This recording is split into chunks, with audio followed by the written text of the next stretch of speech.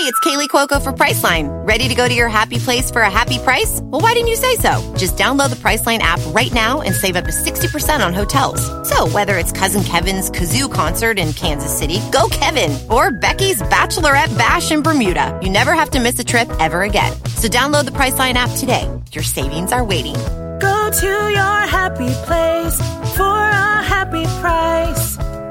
Go to your happy price, Priceline. Everybody in your crew identifies as either Big Mac Burger, McNuggets, or McCrispy Sandwich. But you're the Filet-O-Fish Sandwich all day. That crispy fish, that savory tartar sauce, that melty cheese, that pillowy bun.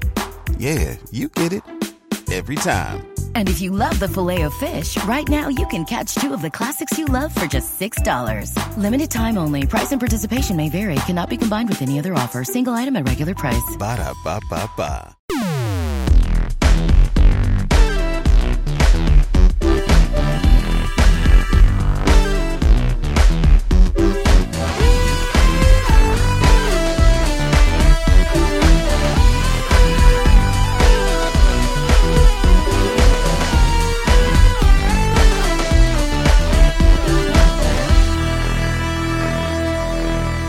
Hey, hi, hello. This is the Giant Bombcast for Tuesday, October 27th, 2015. We are fresh in from Paris. That's right. Mm-hmm. Boy, are our arms tired. I got all these baguettes. Because we flapped our way back. Sony's in Paris, and they're going gorillas. We turned into eagles, and we soared down and picked up some snakes. Okay. And then we flew our way back here. Mm-hmm. Rory's sitting on a bear. From Paris. Yeah, Matt Rory rode his way here on a bear. It was a long swim. Bears can swim well. They can. Sharks can roll. According to the footage that we saw earlier today. Mm-hmm. At the Sony Paris Games Week press conference. Yeah. We watched that thing. Yes, we did. Stuff's happening. They live streamed it. Today's action-packed. It was 2 hours long? Something like that. Sony just did a nearly 2 hour long press conference with a bunch of stuff in it, but on top of that, there's a bunch of video games coming out. Yeah. It is a packed... It is certainly the end of October. Yes. No shortage of stuff going on. Yeah. Do you want to talk about the video games of the day, or you want to talk about the Sony stuff? I don't know. I will put it to the crowd here. I'm kind of, I don't know. We watched the Sony stuff. That stuff's up on the site, but that's true. Also, I've talked a lot about Halo 5, so there's kind of... now you can talk about all of it. Yes, I can talk about all of Halo 5. We can talk about the totality of the Halo 5 Guardians experience. It's pretty good. Yeah. All right, there you go. Yes. It's pretty, Nailed it. It is pretty good. Yeah, I enjoy it. You had it on your system before yesterday, though, correct? You didn't have to go through that. I've heard a lot of long download times. And oh, really? I mean, it was a huge download time. It's a large game. Yeah. It's like, a 55, 60 gig game? I think so. Plus, I think I had a huge update, too. It took a long time. When we first got access to it, the online was not in there yet. So that was another 9 gigs of patch, and I think that everyone who even gets a disc, I think they'll have to download that 9 gigs. Yes. So I think that's the day one patch equivalent there. A lot of people are saying that the Xbox will try to download the patch data before it installs from disk. So the disk is just sitting there waiting to install while a patch is potentially downloading very slowly, and then that makes it look like it's going to take 5 hours. Yes, to install. I think I've run into situations where it wouldn't take a patch because it wasn't installed from the disk, or wouldn't install from the disk the rest of the way because the patch was. That stuff has been over the varieties of firmwares and dashboards and all the other stuff in the Xbox One lifespan. Yes, that stuff has been rough from time to time, up and down. Yeah, for sure. But I didn't have it. I don't know. It didn't actually take that long to download for me. I downloaded it here and I downloaded it at home, and both places it actually was pretty speedy. Same here, but it was 6 or 7 hours both places. Huh. Weird. Yeah. Get better internet. Yeah. It's pretty good. CBS. Yeah.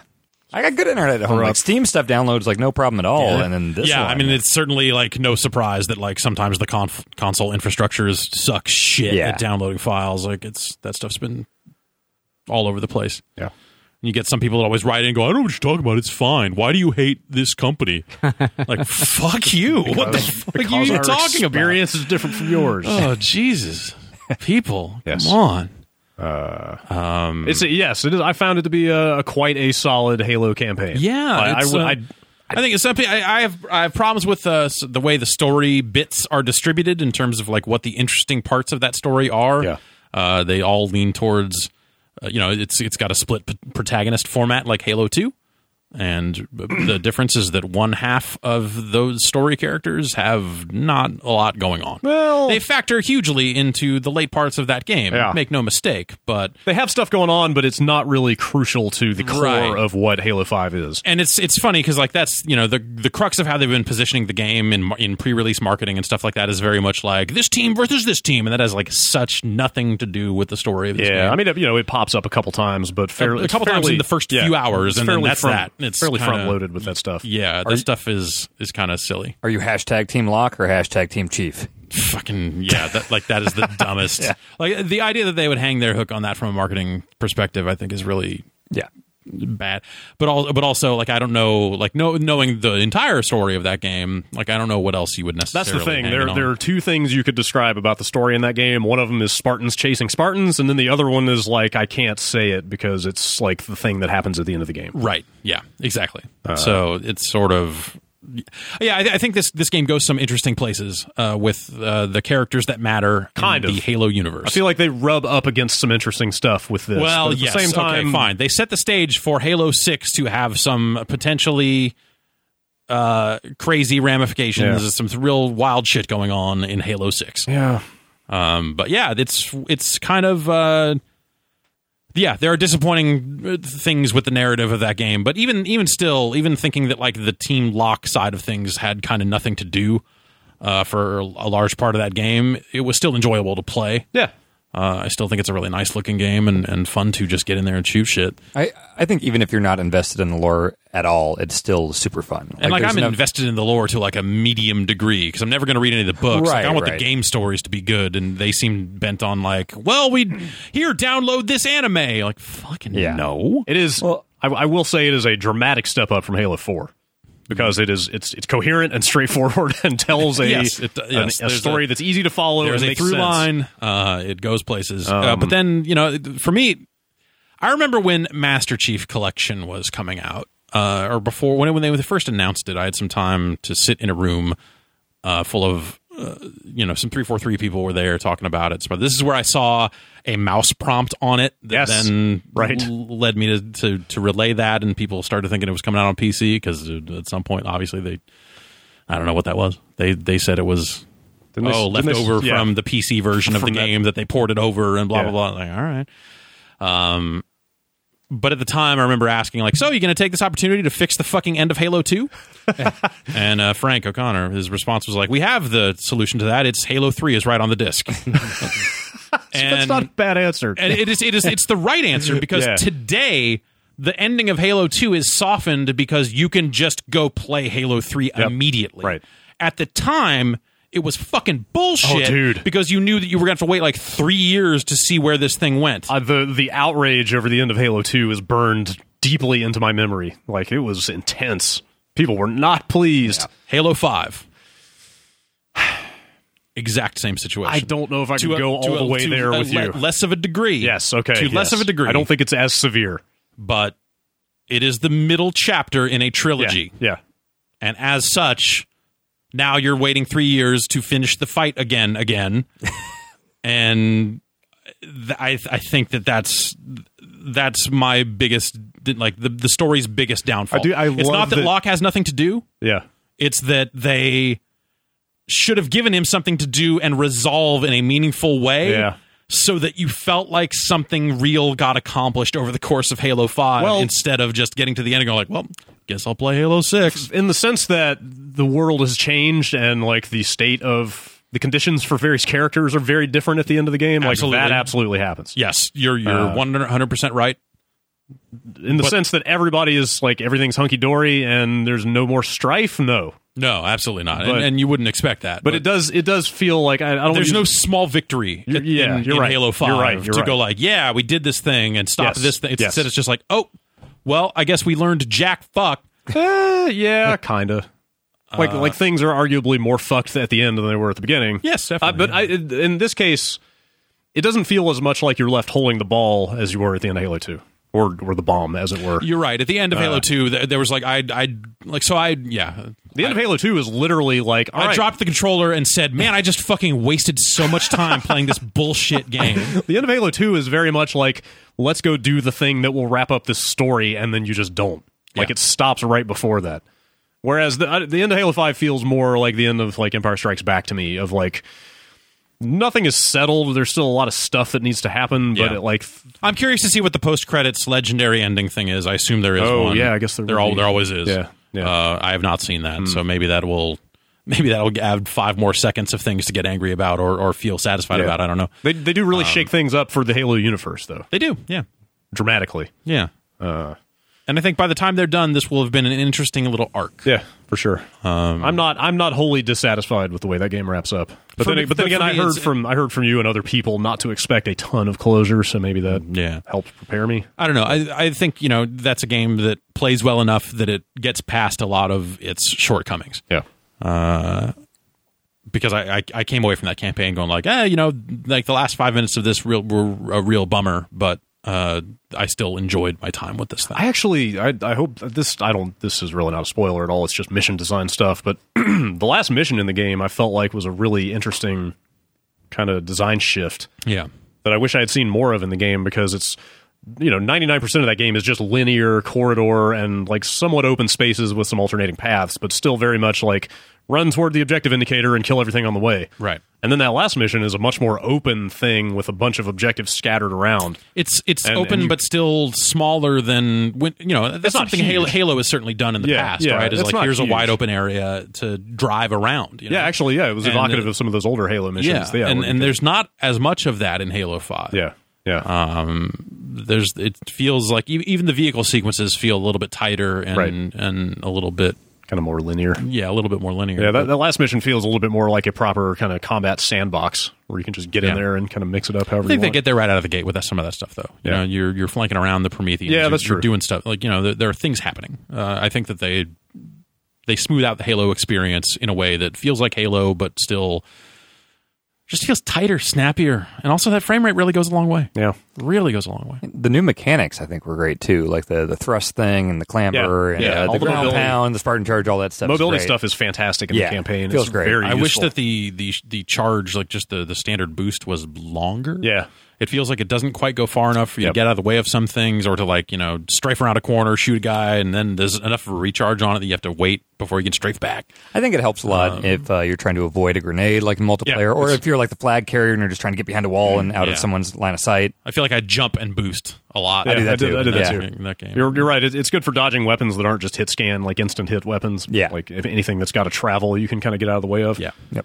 How are there more Spartans now? I thought there weren't any more Spartans. They're Spartan 4s. Mr. Chief. Yeah, they've been continuing the Spartan program, and they're at a point where they don't have to be child soldiers, engineers. They don't have to abduct children out of their beds and train them. One of the new brainwash them. Spartans is a guy who was an ODST in ODST. And then actually, I didn't realize, I guess Locke, the player character from the other team that's not Master Chief, is in that remake of Halo 2. Okay. He's in those new cutscenes the CG cutscenes that they did for that. So they like retconned him Special edition. Apparently, yes. Yeah. It's from the Master Chief collection. It's from the stuff last year. But anyway, point is, I guess regular soldiers can just become some new breed of Spartan now. Yeah. Which is very convenient. Yeah. When you need more Spartans in your game, and the previous story eradicated all the Spartans. Well, except for the people that are on Master Chief's side, because they are like him. That is something from the books. That is something from the books that apparently he went and found other Spartan 2s at some point. I was going to say, I thought that... And that's not really addressed very well in the game. I always thought Master Chief was a straight-up Luke Skywalker, like Last of the Jedi type figure. That was how it was. And then at some point they said, oh, wait, he found 3 more. Right. So he found Fred and Linda. Fred, Linda, and Kelly just kicking it. I can never remember Kelly's name. They went and hung out on Reach. They missed it. Yeah. So, What someone who has never understood the Halo lore, what happened to all the Spartans? Like, I know Reach got glassed before 1. Yes. And that did that killed a bunch of people. But what wiped out the Spartans? I think I want to say they all just like died in the course of the war, right? Like, I assume so. I don't know. Isn't the arc of the first Halo trilogy just that the war is going very badly for humanity? Yeah. And like, isn't Halo 3 kind of like mankind's last stand or something? Yeah. Is it like the Jedi getting killed off, or not? I don't think in the sense that like the Covenant were like, we got to go fuck up the Spartans, man. Right. Like, fuck them. So much as the war is going so poorly that the Spartans never die. Right. They're just forever missing in action. Right. Sure. Yeah. I don't know. I think that's the case. But anyway, it's a good game. Yeah. There's some really cool stuff in there along the way. Sure. And I enjoy the arena multiplayer. The Warzone mode, I think, is ambitious, but the card system, I think, weighs it down unnecessarily. Yeah, I could see. So I played my first match of Warzone this morning, and I really like it, like, conceptually.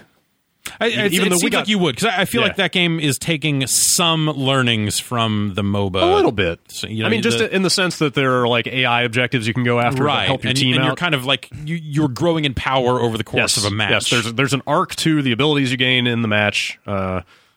Engaging with the AI enemies feeds into that stuff. You know, there's some objective and like territory control stuff. And building towards destroying like one final thing that'll end the match immediately. Right. Sure. Right. Yeah. We got fucking worked in the match that I played. Granted, there was a 13-year-old constantly complaining in the voice chat about how he didn't understand what he was supposed to be doing. So that might have had something to do with it, but like it did seem like I will say that I never saw a single person on my team in a vehicle. There were a ton of vehicles coming out on the other side. Yeah. Like there was a Scorpion, there was I think a Wraith, like multiple ghosts. Like it was clear that they were deploying cards. Yeah. At one point I got on a Scorpion with another guy on my team, and you can just completely run over the other team if you're like that and they're not using their cards. See, I grabbed a Scorpion and was trying to destroy one of the big AI guys, and then another enemy dude ran up and blew up my tank. When I wasn't paying attention to that's a bummer. What was going on behind me. Yeah. Which you can't really do while you're in a tank. And then that card is just gone. Yeah. That was the only one of those I had. Yeah. You may never get more tanks. You may never get to drive no a more tank tanks, again. I guess.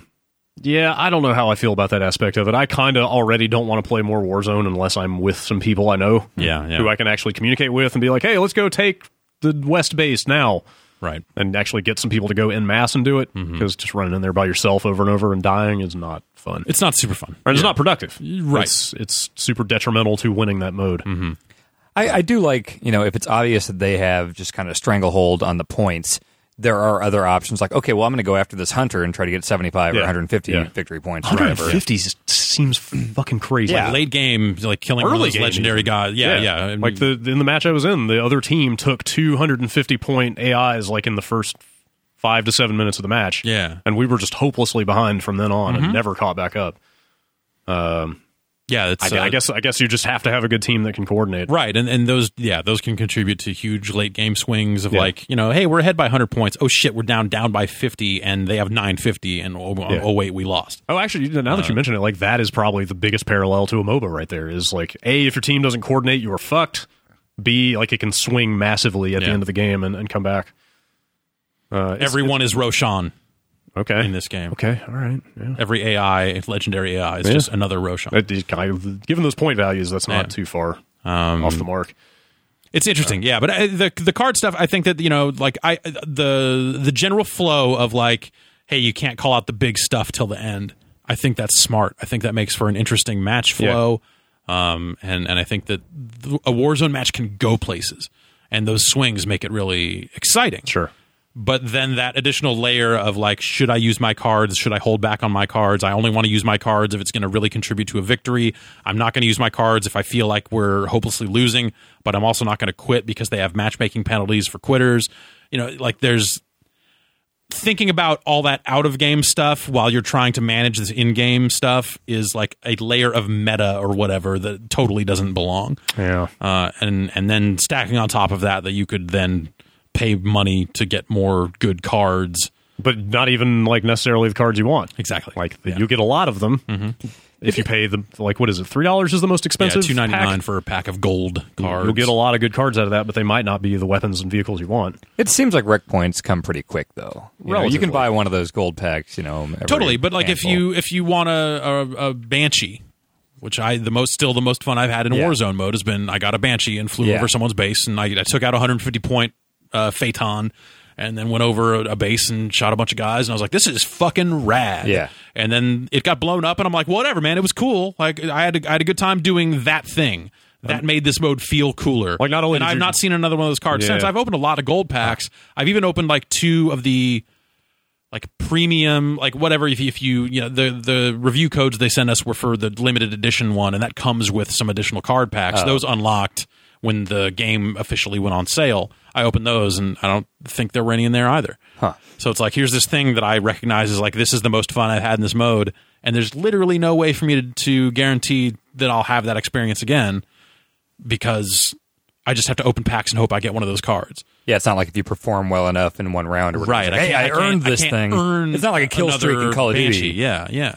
And I think that's my biggest problem with that mode is that the randomness of the cards and how that kind of determines what you'll be able to deploy and all that stuff. I think it's just at some point that's like a lame thing to consider while you're in the middle of this like kind of epic struggle. It is. Yeah. It is a huge scale. What is it? 12 on 12. 30? Oh, is that okay? 24 people. Yeah. It's like when you use one of your like super rare cards or whatever for a vehicle. I think we were doing the quick look, and it's like, oh, you got a Warthog. Yeah, it's like random vehicle. Yeah, and it's a Warthog with a different gun on the back, so that's cool. Yeah, but like in a game where I'm not playing with friends, where I can say like, hey, get on this thing, I'm just driving around honking, hoping to find another teammate. Until like, someone get in the back. you. Yeah, and then I ended up go watch the quick look. I ended up taking a couple of guys out. Yeah, of that thing, was but actually a pretty good moment. but yeah, but there are great moments that emerge out of Warzone where it's like, if you do have a Warthog and some people that you're with, like driving around that map going like, hey, there's a guy over here worth 75 points on a fucking Ghost. We're in this Warthog with a big ass gun. Let's go fuck that guy up. Like, you are just rolling across that map. Yeah. And that's it's a badass moment, but it's one moment surrounded by like a bunch of stuff where you're like, I have the SMG now. I think I'll be all right with that. Or if we get to level 8, I can use my different SMG. Like that stuff. It's not. I don't think that's fun at all. If you don't have any cards on hand that are worth deploying, or you're saving them because your team is tanking or whatever, right? Like just respawning with the assault rifle and pistol over and over is just like a meat grinder, you know. Like, you just keep running up into the base you're trying to take from the enemy and just getting shot down. Sort of, yeah. Are there no weapon pickups this time around? Like, not in that mode. If enemies drop them, you can pick them up. You know, so if you can jack a Ghost and then get a Ghost without deploying a card, but you have to find a guy and take it from him. And that's satisfying in its own way, but, you know, it's sort of a different thing. You're right. There is kind of a lack of consistency there. Yeah. Yeah. So I've had some great moments in Warzone, and I've had some matches where I've just been like, we're winning, but I'm not having any fun doing this. During Dell Tech Fest, score game-changing innovations with limited-time deals on select next-gen Alienware gaming tech. New dimensions await with advanced gaming systems like the Alienware M18 laptop powered by an Intel Core i9 processor featuring awe-inspiring visuals, liquid cooling, three-dimensional audio, Dolby Atmos, and impressive overclocking potential. Plus, build your dream setup with great deals on select gaming monitors, mice, and more must-have electronics and accessories. When you shop online at alienware.com/deals, you'll have access to leading-edge gaming technology to conquer the competition and free shipping on everything.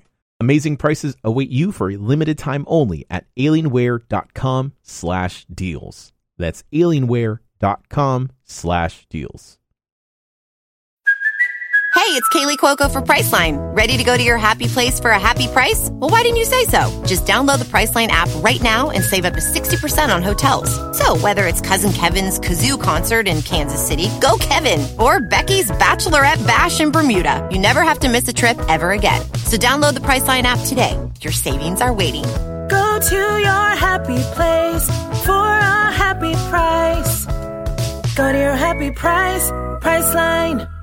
So, I'd be more likely to stick to Arena, which is, it's been nice playing more of that game now that it's out for real, because it just reminds you that the people who play a lot of Halo are savage. Yes. In a way that people were playing Halo prior to release, reviewers and streamers and such are certainly not. Mm-hmm. But like playing SWAT, because I had a great time playing SWAT prior to release, and I'm still really enjoying it, but you just walk around a corner and get shot in the head. Like, people are so fucking tight with their headshots in that game that it is just over the minute you expose yourself at all. And it's cool to see, that people are just that fucking raw at that game. Yeah, I also played my first Slayer match this morning, and probably at least 5 minutes before I got a kill. Like, it's. Is there any skill-based ranking? Like I'm sure. You have to play 10 games in a playlist before you get ranked for that playlist. Okay. And Xbox, they have all their matchmaking stuff they've built up over the years. I'm sure that's rolled in there at some level. It's one of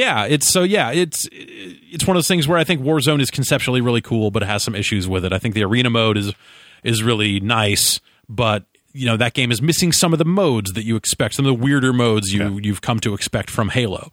And then the campaign is a lot of fun, but the story could be a little tighter, So it's one of those things where I came away from the whole package going like, man, I really had a good time with this. But you could shoot holes in every single facet of that game without really trying, because it does have some issues. But I will say, like, again, like the visuals and frame rate really do go a long way. Yeah, it helps make it just feel great. Yeah, totally. There's a definite quality to the production that really stands out. Yeah. Did you finish the campaign, Dan? I've got a few missions left. Okay.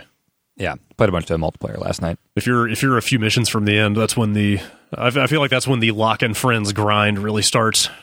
From a story perspective or gameplay? Yeah, okay. or just from a standpoint of who they're letting you play. That game gets up to one point at the end of a mission where it's like, okay, now let's go do the thing that is obviously the crux of this story. Yeah. Like it's like, moment. All right, let's go see what Locke's doing for like another hour or so. And you're like, wait a minute. I might be right at the It's actually, there's a stretch. Like, you get to that point. Yeah. Master Chief gets to a point where you're really excited to see the next thing that's going to happen with Master Chief. And then you go play like 5 missions in a row with Locke. I think the last thing I did was that thing with Master Chief. Even as someone who doesn't care about the lore, it's like, oh, this seems important. You then go embark on an entire subplot that has nothing to do with what Master Chief was doing. And the whole time you're doing it, like, it's supposed to be this, like, fan favorite kind of like, oh, look at this cool thing that's happening over here. And in a bubble, that stuff would be cool. Yeah, but instead the whole time I'm just thinking like, I need to get through this fucking bullshit so I can get back to what matters. Yep. I mean, like, that's exactly it. There's some pacing issues in the campaign. And to be fair, those late game Locke missions are maybe the best looking, and kind of like the biggest spectacle maybe in the entire game. Totally, like on their own. There are big moments that happen there that you just kind of gloss over because none of it matters, right? Because the actual the thing the story is actually hanging on is taking place totally somewhere else. And I'll give it to him, man. Like, for as much as like Halo 4 was kind of a mess, and as much as like the Halo lore has been spread so thin across these books, and also has been like sort of shepherded by multiple authors at this point, like it changed hands from Bungie to 343. But say what you will, like, there are things in that franchise that I definitely care about and want to see. Yeah.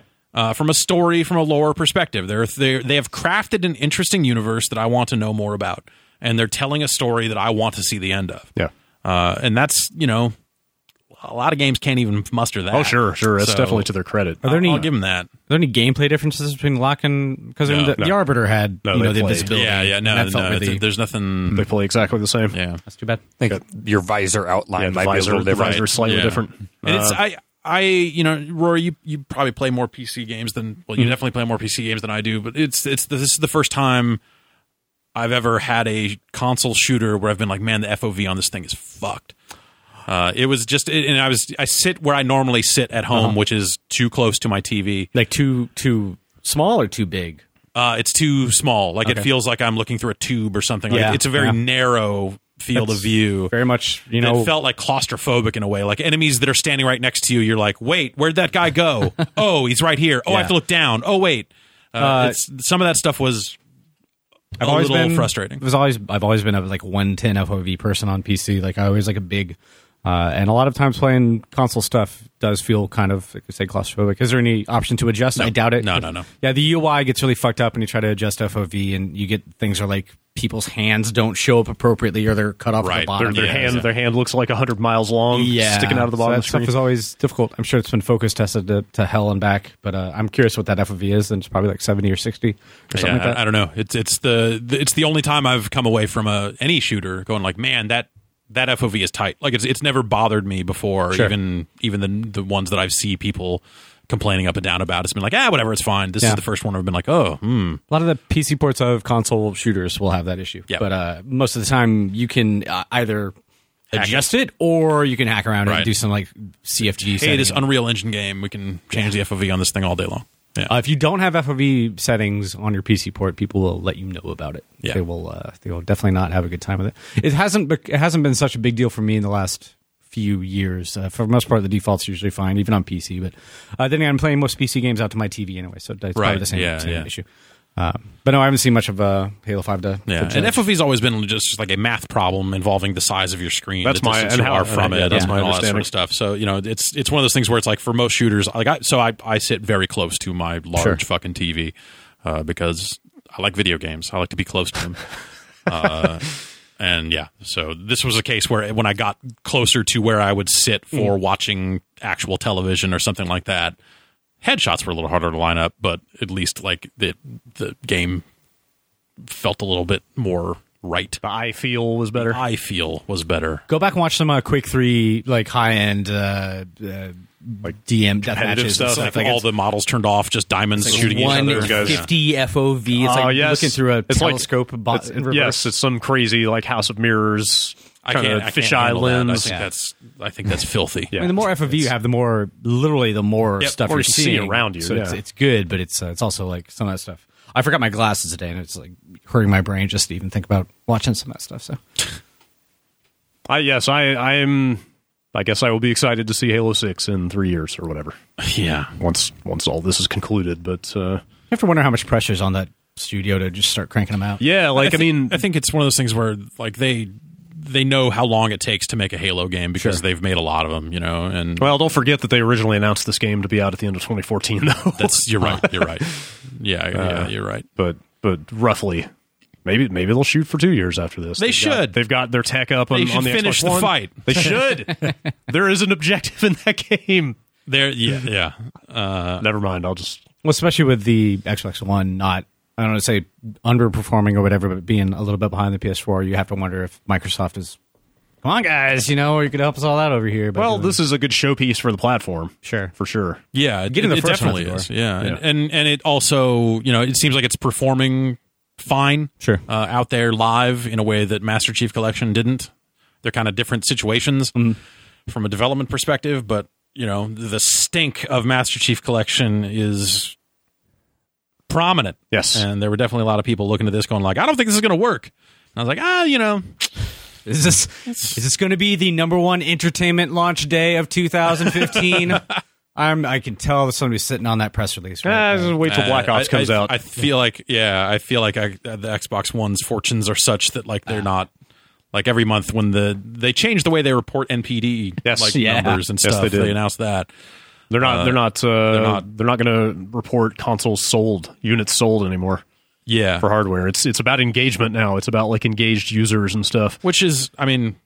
Yeah, they're not wrong, but also, of course, they would do that because they're never in the position to say we sold the most, or rarely. Yeah. So, but it also, is what it is. But it does also align with like the CEO of Microsoft itself keeps parroting the mobile first, cloud first stuff. Like as a services company, that's kind of where Microsoft is going in general. It seems sensible, and also serves the purpose of their statements taking the highlight off of. Well, I don't know. I mean, you'll still read that thing every month. Whatever they put out around sales time, you'd still read that and go like, I don't see a number here. I guess Sony won again. Yes, you will still very easily be able to tell. There's no escaping that. I think they've left themselves an out, right? Like they did say like, oh, we'll mention hardware numbers when they contribute meaningfully to revenue or something like that. Right. It's like, I bet you will. Yeah.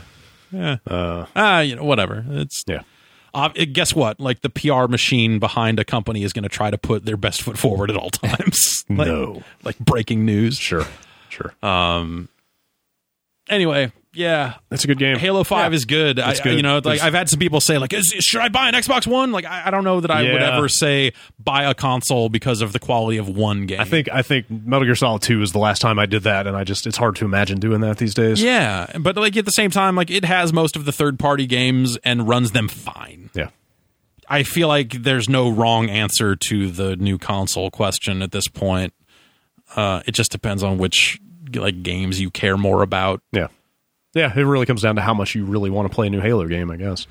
Yeah. Despite the fact that Halo 5 has one of my least favorite boss fights in fucking years. I didn't have nearly as much trouble. Well, you played on normal, right? I went back through stuff on heroic.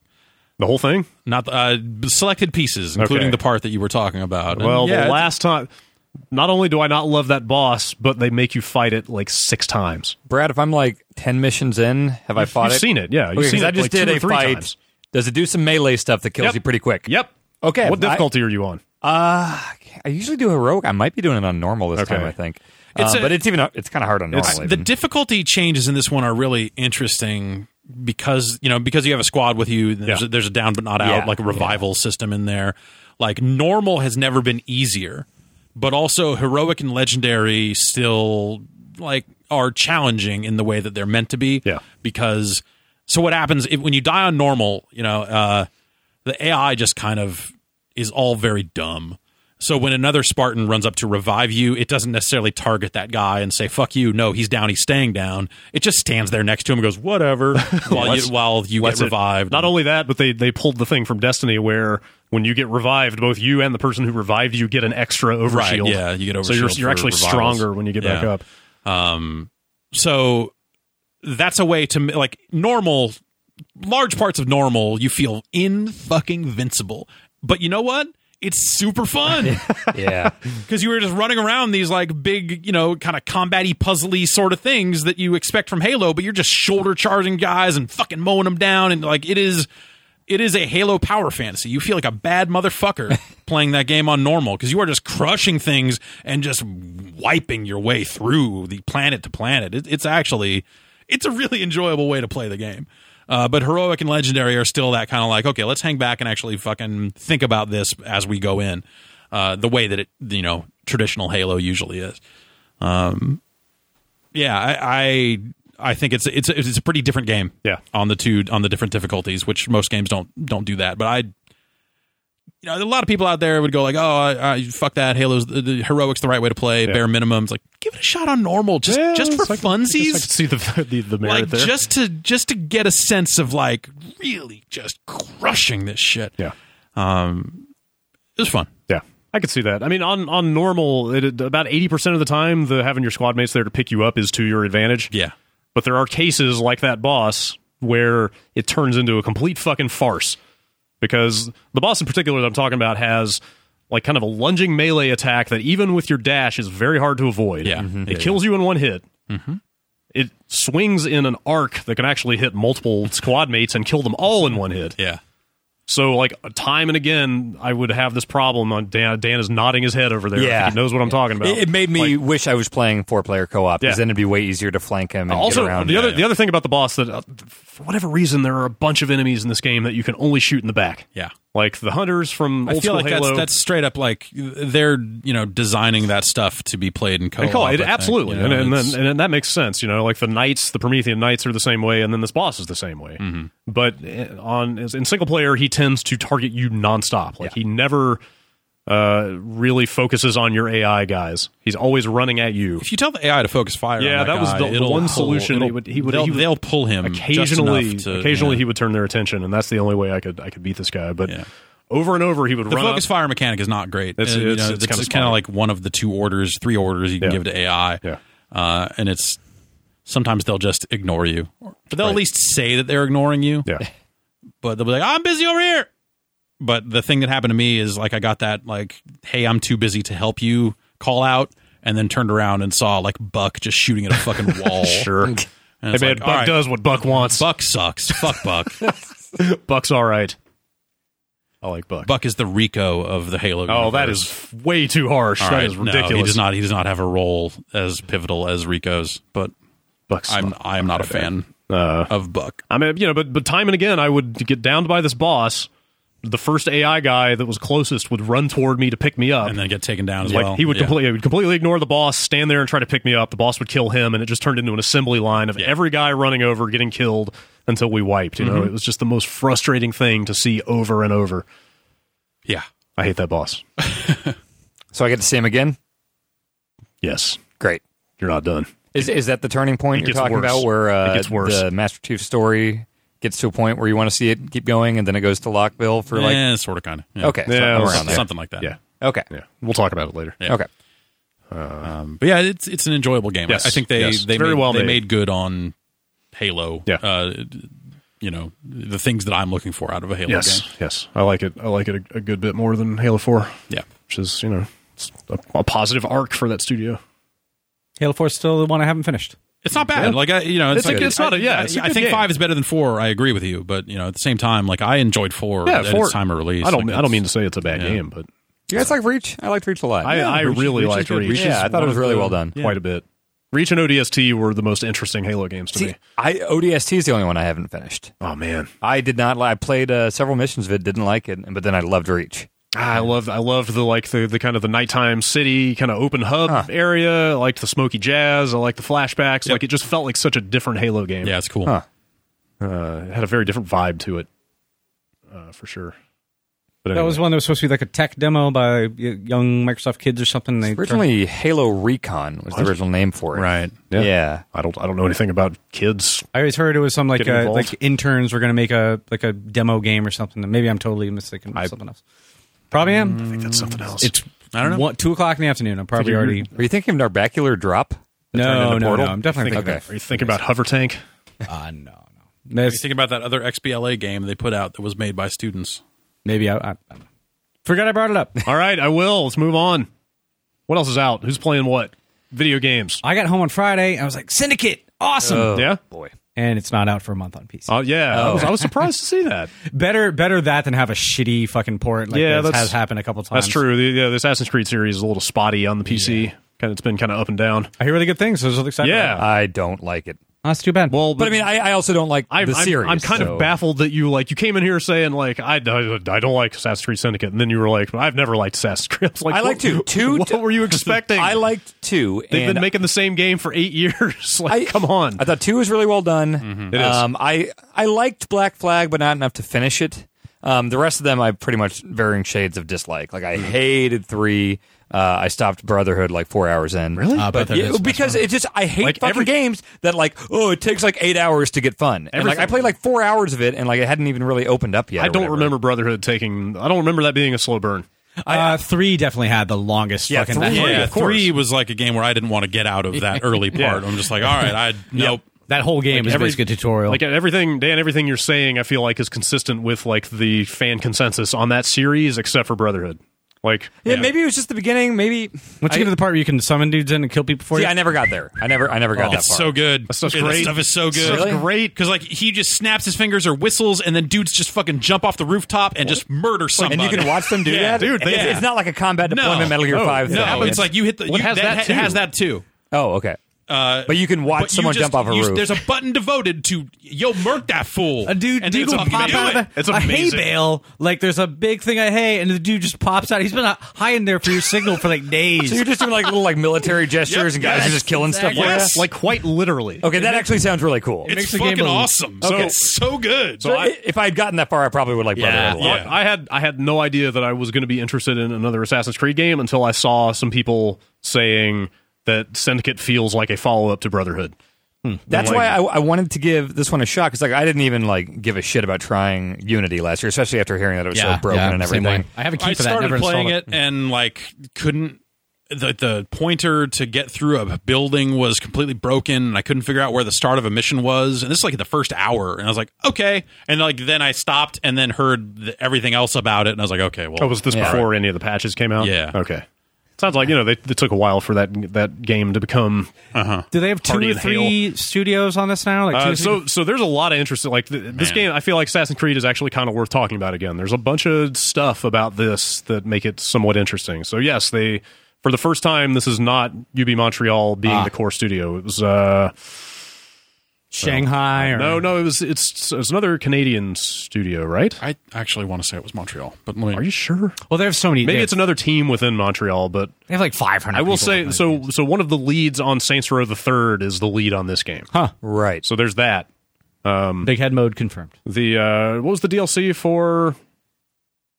Was it it's Black Flag? the team that was Freedom Ravens Cry. Freedom Cry. Freedom Cry. I Yeah. believe the team that did Freedom Cry was heavily involved in this game. Anyway, the point is there were a lot of sort of shakeups on the creative side. Ubisoft Quebec. Yes, that's right. That was the core studio for this. So it did shift a little bit in development, along with a zillion others. Well, yes, of course that's always going to happen. But the in conjunction with is maybe the longest it's ever been. Oh, I don't doubt it. But the kind of the core games, whatever. The core of the design stuff came from a different studio for the first time, which is interesting to me. You got the Saints Row pedigree, but it was mainly a lot of people, and Alex included. I talked to Alex about it some, and he said Navarro. Yes. Our Alex. Our own Alex Navarro. Not the Alex that was like the creative director of this game. Oh, yeah. Oh, is that also an Alex? Hutchinson? Hutchinson, yeah. Oh, that guy. Yeah. Pretty sure this is. Huh. Okay. Anyway. Go ahead. No, after you. Oh, I was just going to say, at least if there's a good thing I can say about it, it actually it starts well in that it's not hours and hours of, hey, here's a bunch of story stuff and here's a bunch of... Just get into it. Maybe I'm wrong about Alex Hutchinson being on this game. I think that doesn't sound... because he was on Far Cry. He was a Far Cry guy. Oh, yeah. I remember the name. And an Assassin's Creed 3 guy. Yes, that's right. Okay. That's right. But it opens up pretty quick. I only played... I'm not going to say strong because I didn't like it, but at least I felt like I was doing things. Or it gets moving. Yeah, I felt I was doing things, and it opened up the world early on. But it's still, I think it's the controls that just kill Assassin's Creed for me. I just think they're way too complicated. It never seems to do what you want to do. Maybe it's just me. Maybe I just suck at it. But I feel like every time I want to just jump to a thing, I wind up jumping off the building and dying or something, and then I have to remember okay, so if I want to climb up, I got to hold in R2 and forward and X, but if I want to climb down, it's R2 forward and circle. Really? And then I like the infamous thing where it's I'm just going to run to that wall and hit X and I'll jump up it. The climb up, climb down stuff it's one of those things that because of the way they build the environment is kind of necessary, but it's one of those things that is not obvious compared to a lot of other games. Just never climb down. I don't like the way the climbing feels bad. I think the combat has always felt bad. I just think it's a clunky, poorly controlling series. I wouldn't disagree with what you're saying, although supposedly this has a relatively new combat engine.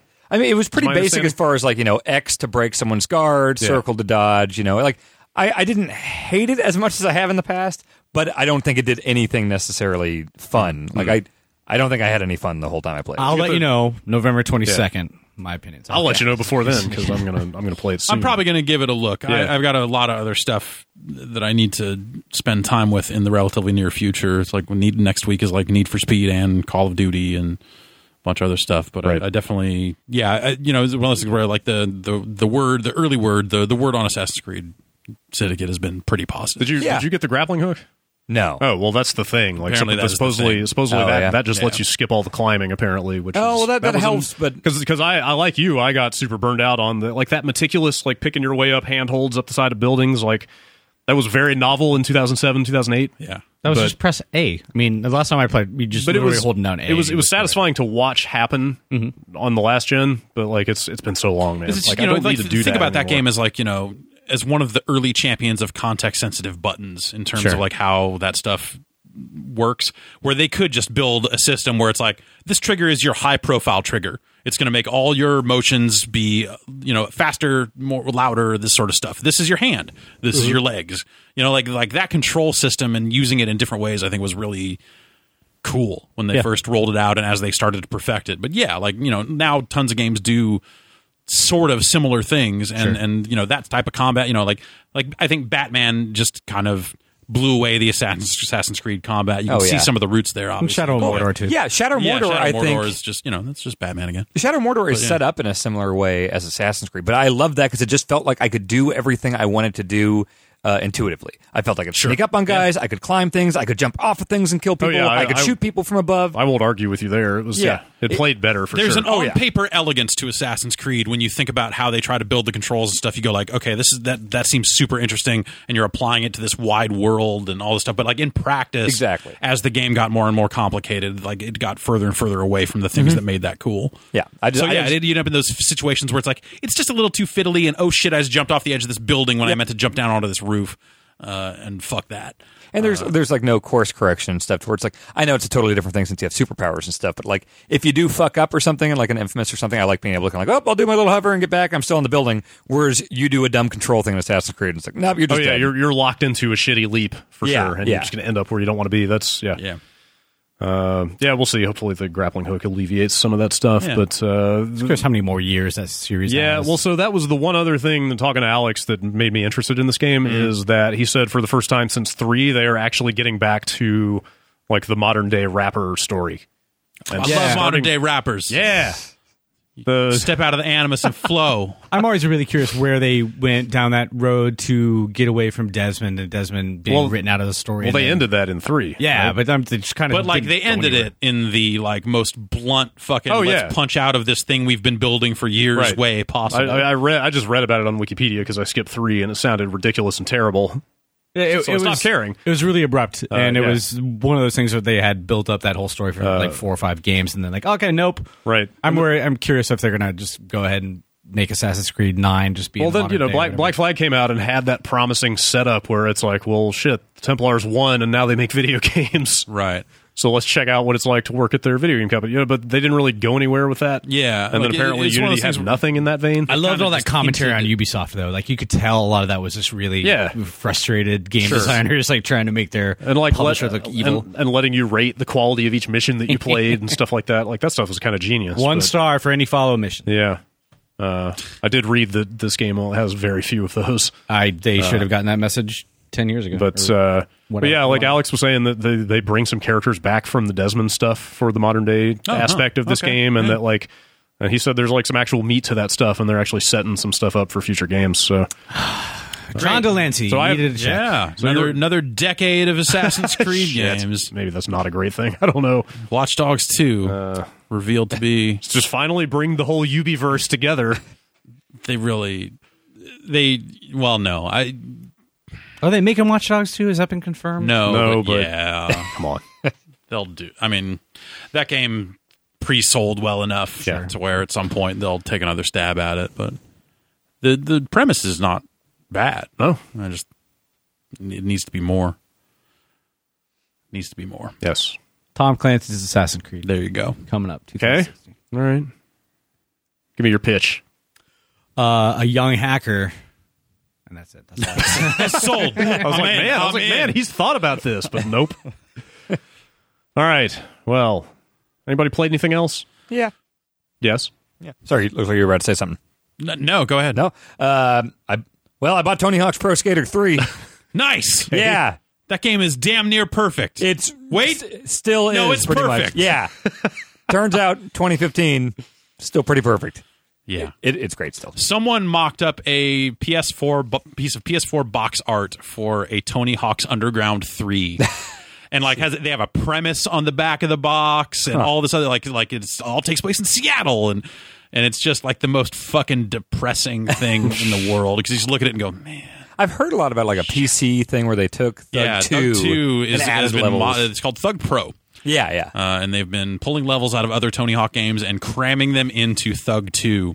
And they've got the online working again, even though it was GameSpy and that's all gone. It looks very exciting. It's been around for a very long time. I tried getting into it, I don't know, a year and a half ago. Or I don't know. It was a long time ago. And just couldn't figure out a way to make it work. And I no longer have a copy of Thug 2 PC at my disposal. Right. So I need to find one. And surprise, surprise, right after 5 came out, a lot of PC copies of Thug 2 that I was looking at on eBay all vanished. That's weird. Yeah. Almost as like people played that game and said, fuck this. Wait, there's an alternative? All right, I'm going to go find that. Yeah. Well, you can find Tony Hawk 3 for 1 cent on Amazon plus $3.99 shipping, which is what I did. So that's well worth it, I would say. The PS2 version? Yeah. That is a great PC game. The PC version of that was good also. Oh. And also all of the music they were just MP3s in a directory. Oh, so you could kind of do custom soundtrack in Tony Hawk 3 for PC. Oh, that sounds awesome. Yeah, so you could put all the cursing back in that Red Band song.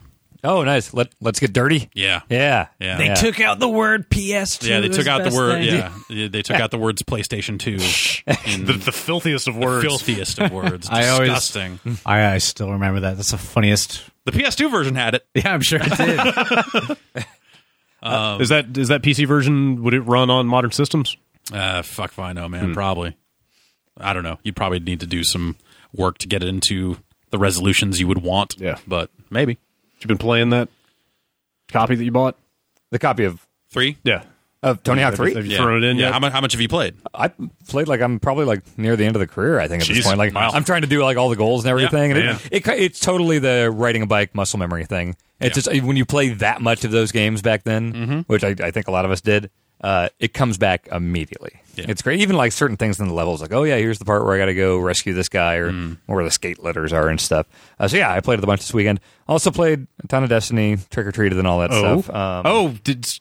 Really? Yeah. Okay. Sounds like you've spent more time with. Hey, Destiny got a Halloween mode, by the way. The Halloween stuff is not great. I saw you talking about, Brad. You were talking about how you get this pack or whatever, and it's filled with candy and stuff. Yes. And I thought you had to pay the silver to get it. No. That's all free. Well, so I went up. The first thing I saw was the silver lady was selling Halloween packs, and I've never used any of my silver, and so I bought one of those dumb things. And then I realized later on, you go to the Guardian Outfitter, and it's oh, okay, you can actually just get this for free, and I just wasted the silver that I'm never going to buy again. That's a bummer. Yeah, I was kind of bummed out by that. You get enough free silver to buy 2 emotes. Yeah, I know. So now I can't do that. But they're shitty emotes. They're blue emotes.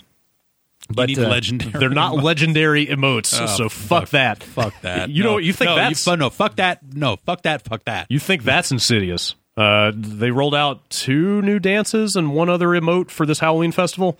There's the thriller dances in there. Which, of course, that's what you would want. Sure. Apparently, that stuff's going away. Limited offer. Not only supplies are limited. Not only are those dances $5 a pop, but they are all going away on the 9th of November. So if you want them, you better buy them. Also, you have to use that candy before the thing's over. Yeah, and all the masks and all that stuff. It's what is it? Festival of the Lost, I think is the actual name of this. Wait a minute, hang on here. If you buy the dance, can you use it after the night? Oh, yeah. Okay. Yeah. All right. No, but this candy stuff will go bad. Right. It says that you cannot use, which the candy you'll eat and you get more glimmer. So the whole focus of this event is masks. They go in your helmet slot. And to be fair, a lot of them are pretty funny. There's a lot of referential shit in there. Yeah. There's an Ingram mask and stuff. And I got a Traveler mask, so my whole head is just the Traveler. And the Cryptarch is wearing. There's a bunch of. There's a speaker mask. There's an Eris Morn mask. They're kind of. Destiny's starting to poke fun at itself a little bit, but in some good ways. That new exotic pulse rifle they rolled out week before last. No Time to Explain.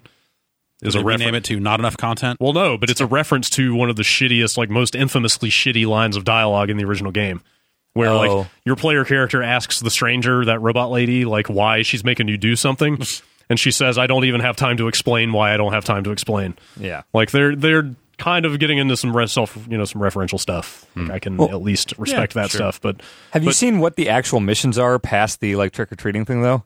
I immediately abandoned all the quests because you get 3 quests after you do the trick or treating. So you have to go to all the merchants and they give you candy and stuff. But then the quests are do this in the Crucible while wearing this mask. Yeah. Fall off the stage while wearing this mask. Beat this many ultras or whatever while wearing this. So you only get 1 basically for free, it seems. Oh. So I think you'd have to buy a bunch of Halloween packs or something. No, you don't have to do it with money. That's what you fill up that candy sack for. Oh, the satchel thing? So you can fill that up and then... So they give you an empty sack that candy that goes into. And you get a free mask up front. Yes. And when you're wearing that mask... Yes, I know. When you're wearing the mask, candy drops off of enemies into the sack. And also, the mask is a helmet that has 0 stats, well, yes, so you become weaker as a result of wearing it. I haven't wanted to wear it at all. Kind of a pain in the ass, but... Oh, wait, so every time you fill up when you fill up the set, the process they want you to go through is get your free mask, put it on, start getting candy dropping. When you get enough candy to fill the sack, go turn the sack in, and you will get the next mask that you need to start doing those quests. I didn't realize that. Yeah. I might actually do that. There is an arc to it, so once I found that out, I was like, maybe I'll do some of that.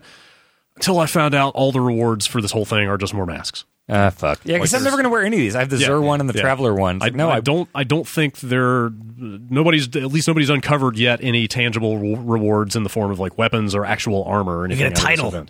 It's just cosmetic. I'm like, Rory, I'm sure you're... If they added a title and it was the only title in the game, that'd be kind of cool. Yeah, so WoW has always had... Stealth added titles to the game. Well, WoW's had a lot of seasonal stuff for a long time. Yeah. They usually tie into an achievement. You get an achievement for doing all the subparts of the event, and then you get one meta achievement for doing all the seasonal stuff, and you can only do it you got to do it all. It takes a year to do. Wow. At least. And then you get a title for doing it.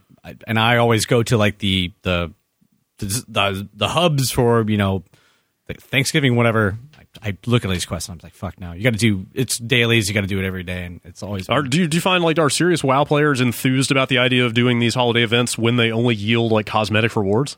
Yeah, because we have WoW has not polymorphing, but transmogrification. So if you get a unique design for your thing, you can make it look like your other thing and still have it be powerful. Which is why they probably need like a cosmetic slot or something for these helmets. I see. Yeah, because in this case, the masks are just cosmetic. They don't confer any stats, no abilities, no nothing. I don't even do the festival one that pops up. I find all that stuff to be real. Yeah.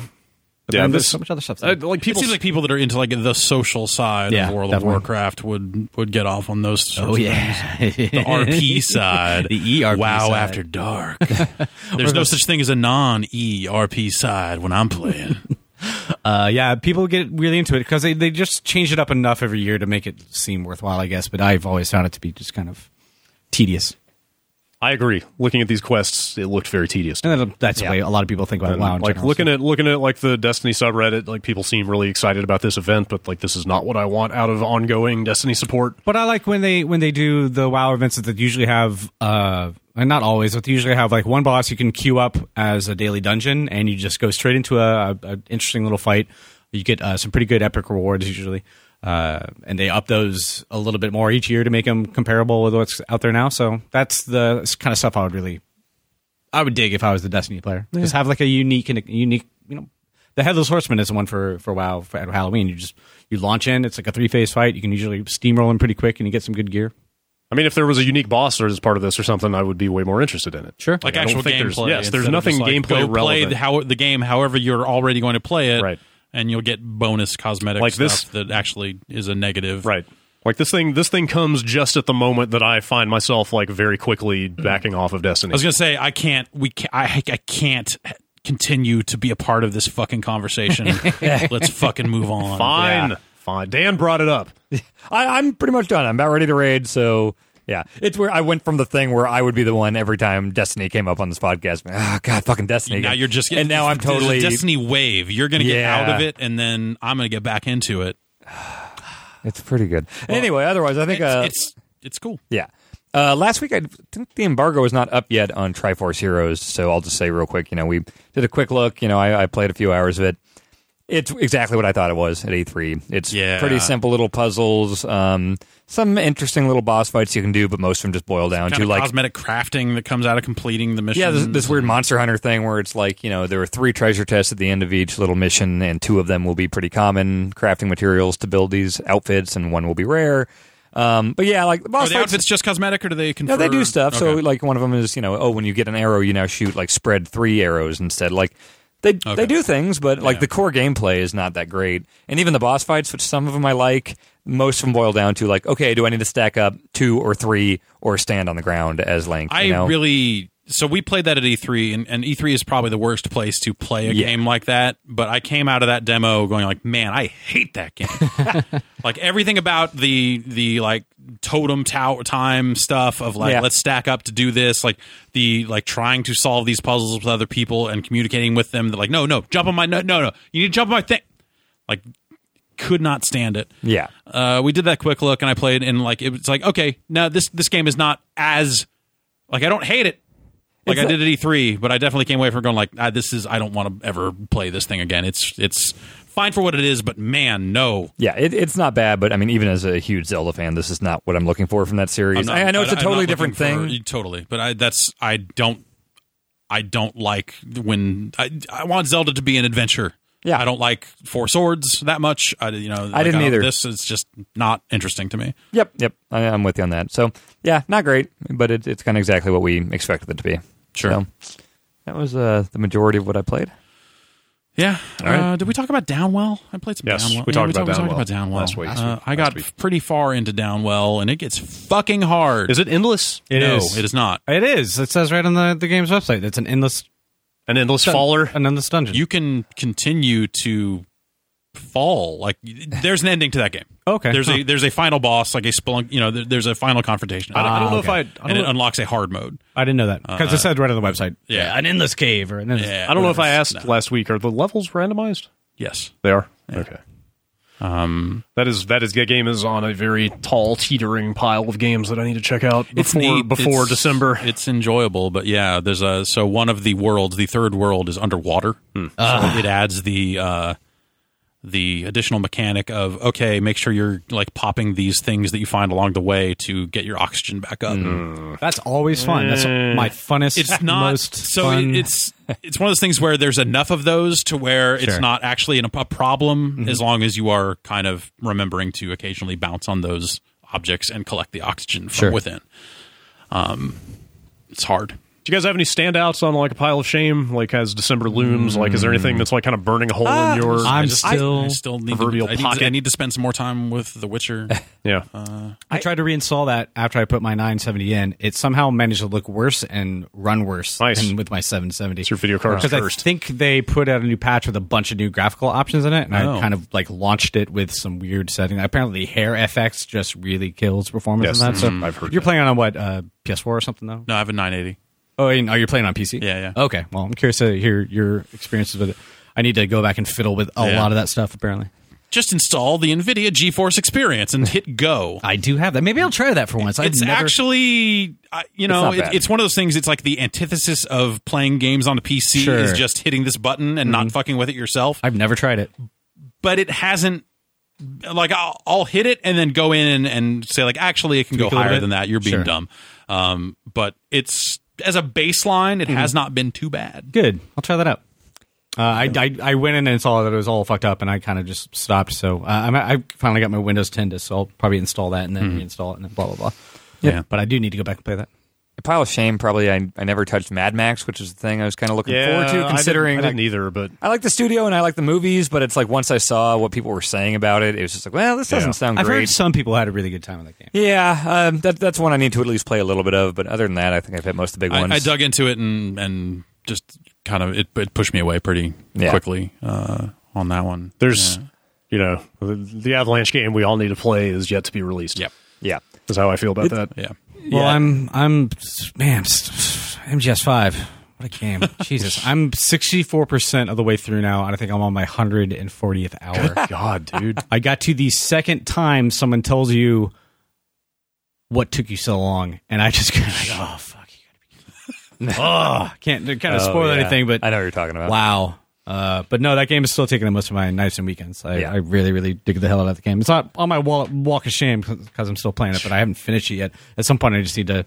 I think I got to a point where I don't have any more main story missions, and I just have to do side ops for a bit until something happens. So. That'll happen. Yeah. I would say Witcher 3 is the pile of shame thing 2 weeks ago, but like I feel liberated now. We covered that, I believe. Yeah. It just feels really good to just like, nah, I'm done. Yeah. I feel all right. Yeah. How about games where movement, you're talking about Assassin's Creed, the movement in that, I've tried the new and old Witcher 3 movements, and it still just never feels like quite It's right. not great, especially compared to like Metal Gear. It's still not the best ever, but it is much improved. I really, really do intend to go back and play that game all the way through, because the people who have had good times have just had like orgasmic, like religious first time doing LSD. I feel like those are the same people that said the same thing about Witcher 2, and I played enough Witcher 2 to know that I definitely don't like Witcher 2. And those people do not like hearing that you're not going to finish The Witcher, or 3 specifically. I've heard from people like, no, you don't understand. Like, just keep going, just push through. And it's like, nah, I'm fine. Well, the best is when people come out of the woodwork to tell you why it is that you're not playing it right. Yeah. Such that you could start enjoying it again. It's like, oh, you've been away from it for too long. It's like, it's like, no, actually, there's like 8 different things about that game that are not ruinous, but just annoying enough that they cumulatively kind of fatigue you the more you play it. And finally, all those things caught up to me. Yep. Same here. Like fumbling with the cruddy inventory and like how long it takes to pull the fucking map up and the shitty movement and the combat never changes. And it's like, I really like a lot of things about that game, but like there are some things about it that are really not great. Yep. The story spinning its wheels for many, many hours at a time. Yeah. Anyway. Yeah. Yes, let's not talk about I do want to spend a little bit more time with that at some point here. Yeah. Big one for me is Soma. I played about an hour of that. Yeah, I got it. I was playing with my girlfriend. Going from like MGS to Soma is really tough because it is your crosshair is about a pixel wide, and it's really tough to lock onto stuff that you can interact with. Is there even shooting? I haven't gotten that. I don't believe. I don't. What would you say? Crosshair, I assume. Your selector thing. Where you start at the beginning of the game. You have to interact with a bunch of stuff, and actually, like grabbing onto things and moving around is really not great. I mean, it's kind of more of an adventure game. Right? Yeah, definitely. But I mean, you still have to touch things. Yeah. Maybe it'd be better with a mouse, but I don't know how that works. I just started off with a controller. But it seemed interesting. You get really creepy places pretty quick. Yes. I've heard some crazy stuff about where that game goes. Yeah. Is there more to that game than just like, hey, it's another horror game for people that like those? Sci-fi horror. I mean, it is. Yes, it is sci-fi horror. Totally different. Was it underwater or is it in space? Where is it? It's not made clear at all in the beginning of the game. That's fine. It's very bizarre. Okay. I want to. I don't know that it's. I mean, it's it's the new game from the Amnesia people. That's kind of the main pedigree that it has. But it looks nice, and I'm really curious about it. All right. Unless anybody's got any other games that they're just dying to talk about. I've been playing some Guitar Hero live and there. I don't know that we've talked that much about that here, have we? That was last week, maybe. Yeah, I can't remember. But I don't think we played it until after it was out. Yeah. And anyway, Guitar Hero is pretty good. It looked all right. The guitar is fun to use. I don't know that I'm at all interested in their kind of offline single player fake band stuff, but you have to do that to unlock those songs. I just kind of like the idea of turning on one of their streaming music video channels and playing along with it. Sure. Just because the instrument is fun to use. And then I think that's the crux of it, is I think that guitar is fun. But I haven't spent enough time with it to know if that's like a lasting fun or not. So I kind of need to. That controller seems neat. Yeah, it is. It's always been more a fan of the clicky stuff than the Rock Band up and down. Once the Rock Band came out, I never quite managed to play those guitars at all. It's like the clicky guitar is a pain in the ass from a noise perspective, but you at least know when you're hitting that strum bar. Yep. Whereas I feel like a lot of the Rock Band guitars they're a little mushy. Yes, that's the word I would use for sure.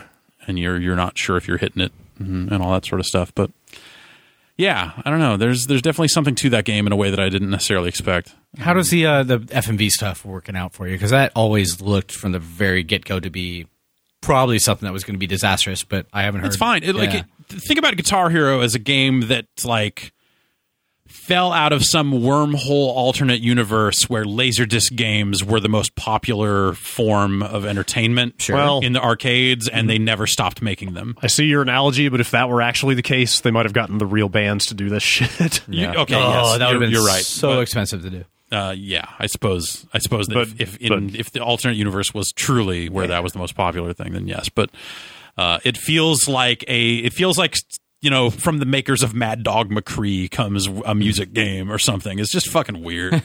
But it's fine. I don't know. Cool. From what I've seen of it, and most of the time, I'm playing the mode where it's just music videos, and that stuff's. It's a music video. Does it not respond to your fuck ups or it doesn't? They'll EQ it in such a way that the guitar kind of fades out a little bit, but they can't fully stop it because they're not working with the stems of their master tracks. It's just the music video audio. I thought it was going to be something where, like, as you played more poorly, the audience would get more dejected or something. That's the regular mode. Is that where they have two versions of each shoot, basically, where they're either into it or they're not, depending on how you're playing. Does a foot on and off while you play? Yeah. That's weird. Are there like weird cuts? It blurs and fades back in, but all the camera movement is like totally locked in by robots, so it matches up frame by frame in this really insane way. Yeah. Hearing them describe it, it was a weird shoot. How many stages do they have? 30 or 40. Is it really that many? I don't know. There are a lot of songs on that. But each song doesn't have its own video. Yes, it does. Yeah. Oh, Jesus. That must have been a lot of extra work. Well, but not that many different bands. Yeah, so that's the thing, is that's like it's like the first thing you do when you turn that game on is you play like 3 songs with the same band. So it's like they play a set, more or less. Sure. And it works out pretty well. Cool. Yeah, I'm just talking more for the audience during those shoots. Like, look happy, look sad, look happy. Yeah. That must have been a tough day for a lot of those kids. I am really curious to see some sales figures for that thing. Yeah, like less so Rock Band, because the audience is kind of built in, and like the use case for a new Rock Band is very obvious, right? It's like you want to use all that DLC you bought, but Guitar Hero is starting fresh. They've taken years off. And now they're back with this kind of crazy new concept. You know, I really want to see how hard that thing's going to catch. I had someone. Well, he was talking more about the internal kind of support, kind of PR aspect of it. But I heard someone describe the Guitar Hero as small. Really? In terms of team size and all that sort of stuff. Like, it's freestyle games, like the DJ Hero team made it and all this other stuff, but it sounds like, just the efforts around that game are it's kind of bootstrappy. It's a little like, I'll put it, it's not Call of Duty. Well, no, of course not. Like the shoots, the live action stuff in particular. Yeah, I mean, that stuff certainly, looked like work. That looked relatively expensive. But in terms of like how Activision traditionally produces and markets games and the types of games that they are making, Guitar Hero is this weird small project now. It's kind of interesting. Activision marketing is a weird beast. It is. Like, you can very much like gauge their confidence in something or how much they care about it continuing by how much or how little marketing they give to things. Yeah. So, quick question. The Guitar Hero Live website says they have hundreds of songs playable on day one. They have 234 listed here. I'm assuming some of that is DLC, or is it old DLC? No, or what? no. So there's the one mode is called Guitar Hero Live, and that's where they shot with all their fake bands, and that's a limited number of songs. Okay. Then they have Guitar Hero TV, which is a streaming network of music videos that you play along to. And it's just the music videos. So they didn't have to do any work there in terms of like video production. Sure. And so that's not DLC. You tune in. You cannot buy a song. Okay. In Guitar Hero TV, you can buy a play of that song, and it has it's a microtransaction based thing, a free to play thing where you're kind of earning currency just for playing, and you can use that currency to buy one play. So they have a program schedule of like, this hour is going to be indie hits. Next hour, it'll be hits from the 2000s. Weird. And you just tune in and play. If you want to play one of the specific songs in the Guitar Hero TV catalog, meaning the music video catalog, you spend a play. And plays you can purchase with that in-game currency, or you can spend real money to get it. Or you can buy a party pass for $6, which is 24-hour access to the library, whatever you want to play. That seems a little high. I guess if you're having a Guitar Hero night, maybe it's fine. Yeah, exactly. Because think about Rock Band DLC is $2 a song. Sure. So and it's a shame. Like, Rock Band would really benefit from a pricing structure like that, because if you think about like, hey, we're having a Rock Band night, okay, buy the pass, like you would rent out a karaoke room. Yeah. And I think that would work super well. Maybe not on the money end for them. I don't know how their stuff is structured, but like, this game is like a game you play by yourself, or you can play it with two people but it's the same guitar part. It's not like it's not a band game. There's no drums this time around? Nope. No drums, no bass. You can hook up a microphone and sing if you want, but it's not like, that's weird. It's not meaningful. Huh. And so to have this structure for pricing built in is, it's a little weird, because that's not a game where you're like, we're having a Guitar Hero night, because there you're were not drums in Guitar Hero before, right? Yeah. This is a full reboot, so it's a different kind of game, really. Bold. It's back to the original Guitar Heroes before they added the drums, really. 244 songs, not bad. Not a bad. And they're going to add more as time goes on. Theoretically. Yeah, so they say. But I think it's an interesting approach. Like, think about it as the difference between buying an album of MP3s and subscribing to Spotify. Okay. I will think about it. No one owns their music anymore. They just fucking stream it. So this feels like a weirdly modern approach that you look at it, you're like, this is some free-to-play fucking garbage, like, fuck you. But at the same time, you're like, actually, I don't need to own any of these songs, because I don't care about enough of them, any of them that much. But if I can just turn on the game, turn to channel 1 or channel 2 or whatever, there are other channels. Some of them are premium. If you want to pay to access a channel, pay for premium. Who would ever think of that? Exactly, right? You can. It starts to make some form of sense. Cool. So I don't know. It's an interesting approach. So it is. We'll see how it shakes out. All right, let's move into some news, because stuff happened today. Okay. The very reason that we are recording this podcast on a Tuesday is because Sony had this thing going on in Paris this morning. Right, the Paris Games Week. It was a press conference. We watched it live. They took their Gamescom press conference and had it later. Basically, it did very much feel like the caliber of stuff you would see. I would say it was more action-packed than their last Gamescom thing. Yes. Like, there were some big announcements there. I've got the feed of everything that happened here. I'm just going to scroll through it and throw out the high points here. you can comment as necessary. Street Fighter V is coming out February 16th. Yep. Also, Dhalsim is going to be in it. He has a beard. He has a beard. That's true. He's got a cool That's beard. true. I was not excited about the Dhalsim announcement until I saw the beard. I played some of that beta. Yeah, so did I. Yeah. It got better. It got better. They said they wouldn't get better, and then it got better. It was Capcom knows no bounds when it comes to fucking being wrong shifty about their betas. Man, that thing was wretched to begin with. Holy crap, when it launched, it was taking like an hour for people to get into a match and stuff. Oof. But yeah, not only did the matchmaking get cleaned up, but by the last day of the beta, there were like 10 characters in it. Or 8 or 10, something like that. There were a lot of characters. That's damn near half. The game's supposed to have 16 characters when they're done. Yes, it was a lot. And they've announced 15 of them now. It's true. What about Harada? Yeah. Speaking of Harada, Tekken 7 coming to PS4.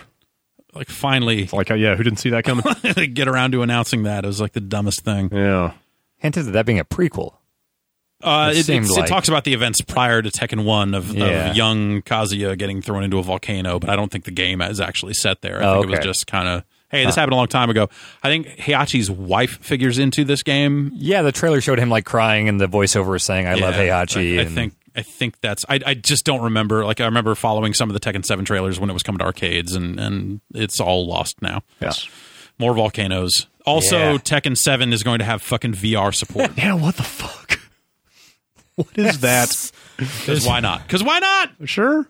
There's a I don't know if you guys get the spam from a certain company that I'm not going to name because I don't want to give them attention, but it's GameSpot. Is it their fucking like, hey, who wants to go see Star Wars? Emails that fucking bullshit. Oh man, get the fuck back to work. Buy your Oktoberfest glasses. There was Sony they're talking about like multi-screen support or something. You can do stuff on tablets and PCs, and they put up a video today, a YouTube video of VR support for Smash. And the video is literally a dude wearing a headset and playing Smash for like a minute and a half. You don't see what he sees at all. You don't even see it on a monitor or anything like that. It's just like proof we can do. Smash Brothers? Yeah, apparently. All right. It was not the best way to sell their product, I would say. Was it hooked up to a 3DS? No, I don't think so. Okay. I don't recall. Because with it being in 3D, if they could take the two signals out of... Nah, whatever. Who cares? Or it's just Google Cardboard and you just shove your 3DS top screen into it. Yeah, I don't know. Like that's there was that Oculus press conference that was right before E3 where they had said, hey, it's coming with an Xbox One controller and blah blah blah, and that was the thing where they got out there and said Xbox One games in Oculus, and it was just an Xbox One game projected on a virtual wall like you were in a big theater. And you're like, okay, I mean, cool. I guess. Some people will be into that. Like I know someone who. I had people over to try out my like DK1 back before we lost it or it got broke. I don't know where that. Did you borrow it? I borrowed it. I brought it back. It's in a cabinet in the middle between the Quick Look and the control center. Okay, good. Control room. We know where that is then. Yeah. That's the new biggest. But like I had a thing that would like you could load up any video file and project it into a VR virtual environment. theater, right? Yeah. And he was like, "This is how I'm watching all my movies from here on out." I'm like, "All right." So I think there will be some people that would be into that sort of thing, but I'm just curious how they, with VR ramping up, I'm really curious how they show off some of those games. I'm sure people have talked about it before, but how do you visualize that in a way that people can look at on a 2D screen? Well, if you're Sony, you have pictures of people making extreme video game faces with tiny rectangles projected in front of them as if to signify they're wearing a helmet. Or they are Iron Man. Yeah. Or both. Why can't it be both? Housemarque, purveyors of such fine retro arcade future classics as Resogun and Super Stardust, announced a game called Matterfall. Yeah, and I wish we could tell you what it is, but we've can't. been sworn to secrecy. No, it's like they showed a CG trailer. That kind of. I mean, it gave some. It looked like a man wearing big robot armor. Doing Vanquish slides. Yeah, and there's like the robots have like crystals in them, and like you shoot up the crystals and they fall apart. I don't know. The only reason I bring it up is because you said that Housemarque is making a game with Eugene Jarvis. Yeah, and I want to know if this is that, but we don't have any idea. Is because I feel like the press release for that thing came out, and I saw that it gave no further hint than the video at what kind of game this actually is. No, I mean a press release for the Jarvis project. Oh, gotcha. Okay. They are going to produce a documentary. Okay, I'm sorry. I'm just like literally loading up this press release here. The name of the game, it is a documentary about Housemarque and the Jarvis project. Is a full-length documentary coming from a Finnish production company. it is about Housemarque working with Eugene Jarvis. Well, that's awesome because like the Double Fine documentary was great. Like I will definitely watch more documentaries about the making of games. Yeah. So I just don't know what the game is. So it's like the picture here is Eugene Jarvis playing Robotron. So I'm into it. All right. Well, that sounds promising, but we don't know if Matterfall is that. I don't think Matterfall is that game, Okay. but because I feel like they would have sent out something saying like, "Oh, by the way, Eugene Jarvis is involved with Matterfall." You're probably right. Maker of Robotron, Defender, Yes, Big Buck Hunter. I believe it's a Raw Thrills release, isn't it? gonna bring that one up, but sure. Yeah. Hey man, that's esports, man. That's the hottest esports around. If you feel Big the Buck yeah, Hunter. no, I know. I see what the kids are into on the social media. Drive Club is getting a motorcycle expansion today. It came out supposedly. Drive Club bikes. Nobody actually tried to download it, but we assume it came out. Was it free? I thought it was a standalone thing. No. It's an add-on for Drive Club or a standalone expansion. Yeah. Let's see. They showed a bunch of Uncharted multiplayer. That stuff looked fine. They showed a trailer that had multiple people shooting each other. They didn't. It looked like maybe some in-game asset stuff, kind of animated and made to look a little more cartoony. Yeah.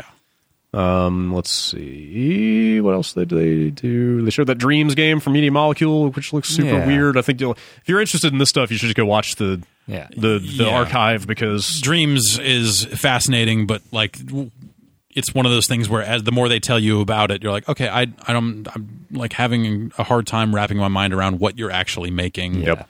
For sure.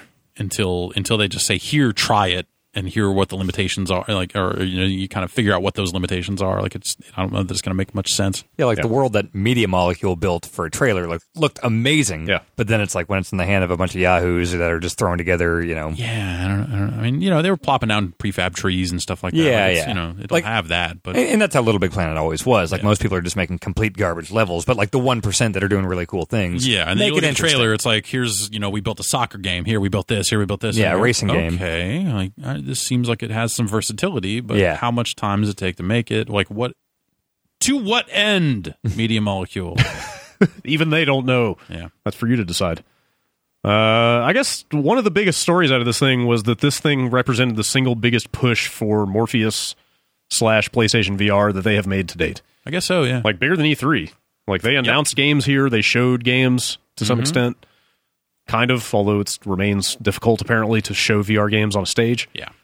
But they spent a good amount of time on PlayStation VR. They announced a game called Riggs. That had been announced. Oh, had it? But this was, Esports. V-Sports. Art Sports. Mm-hmm. I feel like that's like a double tough sell, right? Like those are two separate but both like kind of niche markets, right? Well, it was a future sport multiplayer game like Rocket League is. Yeah. It's not necessarily a game they're going to push as esports. Okay, but that's fair. Shu Yoshida did say esports. Did he? Okay. Yes. All right. Well, we'll see. Yes. You don't get to do that. Yes, I agree. You don't get to come out ahead of your game and say, "Hey, we're making esports." We're making an esport because then Evolve comes out and no one gives a shit. I'm firmly of the opinion that the community is to define what is going to be treated in that way. All you can do is say we are putting features in here to make it easy for you to spectate. Yep. And broadcast your spectator view in the game.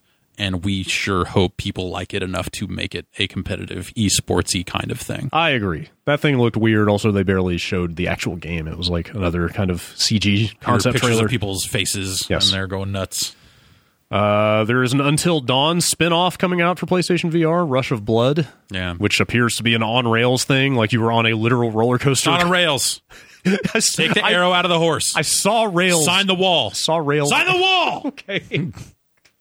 Man, that was a fun time. I missed that. They showed you having like two pistols, so I wonder if that's two move controllers I did looking see around shooting. I did see some guns in that thing. But London Heist will be a full game. Yeah. That's something they've been demoing for a while, which I think it was obvious that was going to make it into a game at some point. But and then also Crytek is doing an exclusive game for PlayStation VR called Robinson: The Journey. Mm-hmm. All three of the games that we just mentioned on rails. Robinson: The Journey will be on rails? It looked like it. Oh, yeah. Well, you know what? I shouldn't that trailer is kind of... That trailer certainly does. The trailer was... That trailer, again, looked like a game that fell out of the Laserdisc game world. Yeah. I mean, you got a little robot escort buddy literally telling you which direction to move through this jungle. Like, I don't know. Yeah, I don't know. Like, Plays David Robinson. Okay, the Admiral. Yes. He's traveled back in time. Okay, yep. disturbing number of like what look like very guided experiences. I think that's going to be one of the things is, people start to build for VR, like that's kind of the easiest or one of the easier approaches, right? Is cockpit stuff where you're sitting down, like guided on railsy kind of experience. Cockpit in a vehicle you can control and play like normal. You're right. That's fine. one thing. Totally fine. And I think that there's, there's room in this world for games that are on rails. Yeah, but like I think it's like not something I'm super into, but like at the same time, they should just make a new Time Crisis. Because why wouldn't you? That's fine. I mean, if that's a light gun game out of the gate, that's totally fine. Yeah, but I mean, London Heist is a light gun game. Yeah, but the fear is that the Kinect scenario plays out again of like these are the easy things to make, but then nobody ever figures out anything more interesting. Yeah. And I'm reading over the Robinson the Journey press release that Crytek sent out, and I'm trying to look for anything. They do say an entirely new degree of freedom as you are empowered to explore the stunning world around you. But new degree of freedom could just mean it's in VR. Yeah. And turn your head wherever you want. Yeah. It doesn't necessarily mean that, well, I don't know. It does say it's coming exclusively to PlayStation VR. Yeah. Yeah, Crytek moving from an Xbox One exclusive in Rise to a PlayStation 4 exclusive. Well, hopefully this will be better than Rise. Yeah. You could do worse than Rise. I heard the PC version of could it also do better. Was not terrible. Yeah. It looks good. But yeah, I don't know. I had pretty much the utmost confidence in VR up until the last 2-3 months, and I feel like for me it was we're getting closer and closer. Yeah, I mean, I still feel like there are a ton of great experiences out there, and some potentially really cool games happening. Yeah, but I still like that PAX trip we took to see the Vive. Took some of the wind out of my sails on that stuff. Yeah, the time for tech demos and on rail stuff is drawing to a close. Yes, we need to see some more interesting stuff. But plenty of people will ship on rails, like games that are on rails here, because the same way. Because you have some people that are just looking at it as like, well, the controllers are basically like Move controllers. They are that kind of point and interact sort of things. Like, what's good in that? A gun. Yeah. What's hard to do? Freely walking around an environment because people are going to want to move their feet and they can't, and the speed of that stuff is, well, you might make people sick. Sure. Like, I feel like the first wave, you're going to see some people kind of take that route of making it on rails sort of thing. I guess the biggest difference between Kinect and this is there's too many companies putting too much money into this to just let it die on the vine. Yeah. Like they will. Yeah, I mean, Oculus doesn't have a backup plan of like, well, we still have a console. Like, if VR doesn't work, they're done. Yeah. Or if VR doesn't work, they're like figuring out how to make unlike buttons for Facebook. John Carmack going like, well, we made one that says not okay with, and then you click that. I don't know. What if we just had a rocket launcher button? Okay. I don't know, I think they will probably start looking at non-game stuff if the game stuff doesn't really work. Yeah, well, that's obvious. That's so many things. That's in the plan already, of course. Moving from, they also had Battlezone for PlayStation VR. That looked cool. Yeah. First VR thing I ever saw was a tank thing. Yeah, tanks are all right. A cockpit. I would. You know what? I would pilot a mech. Yep. In virtual reality. Yeah. Of the acrobatic anime variety or the tank-like plotting. I would like to see someone just emulate BattleTech. Okay. Like the location-based. Oh, dude, just like the actual BattleTech Center. Holy shit. Like a full BattleTech cockpit in VR. That sounds great. And then you get out of it, and then someone who doesn't want to work there has to bark at you in a military-like fashion as you get out of the mech. Okay. And then you go buy a drink from their overpriced drink bar. Sure. Somebody just port MechWarrior 2 to that thing. Yeah. Remember Steel Battalion Kinect? Yeah. Oh, no, I don't. Fuck. I blocked that fucking thing out of my mind. Dude. That fucking game. Holy shit. That was for hardcore gamers for Kinect. Wow. Kinect wasn't just for casuals. Yeah, exactly. God. I don't even want to discuss it. Let's get Giancarlo on the phone. Dude. Did he like it? He's quoted on the back of the box for that thing. Really? He's an authority. Event. He's... Yeah. God. Dude. Hey, when we saw that thing at their preview event, and it worked. It was working. It was like, okay, maybe this might work. I can fist bump this guy. Yeah. That was. I think I was at the same event in San Francisco where it was in that big room. Lang was giving those Racketeer demos. Exactly. Yeah. It worked. And Racketeer worked too. Yes, Racketeer did work. What happened to that game between then and did interview? I don't know. We got final copies of Steel Battalion for Xbox 360. Got it in, set it up. When this doesn't work for shit. I don't know what happened. Was it something where God, it was infuriating. They were doing the demo for you and kind of knew the developer. They let us play. Wait, did they? Yeah. When I saw it at that event, the developer was playing it. Yes, but I played a little bit of it did? there. Okay. Yeah, I did too. By any account, one of the all-time games that had no functionality that it should have had. Yeah. As far as I recall, it just did not work. Yeah. That's the first time I met Dave Lang. He seemed like a real normal dude. Little did you know. Yeah. Damn it. Beat me to it. 2 more big announcements came out of this thing. Gran Turismo Sport, which got leaked somehow a few months ago. We've heard that name before, but they've officially announced it. And it will have VR support as well. Did they say that? Yep. Okay. 2018. That makes sense. Yeah. No, it's celebrating the next 100 years of motorsports. So Cars. 2115. Okay. I have a hard time believing people will still be driving cars in 100 years. But, all right. I mean, I think people driving cars in 100 years as like a fun thing. Maybe. Yeah, like Will Smith in I Am Robot or iRobot.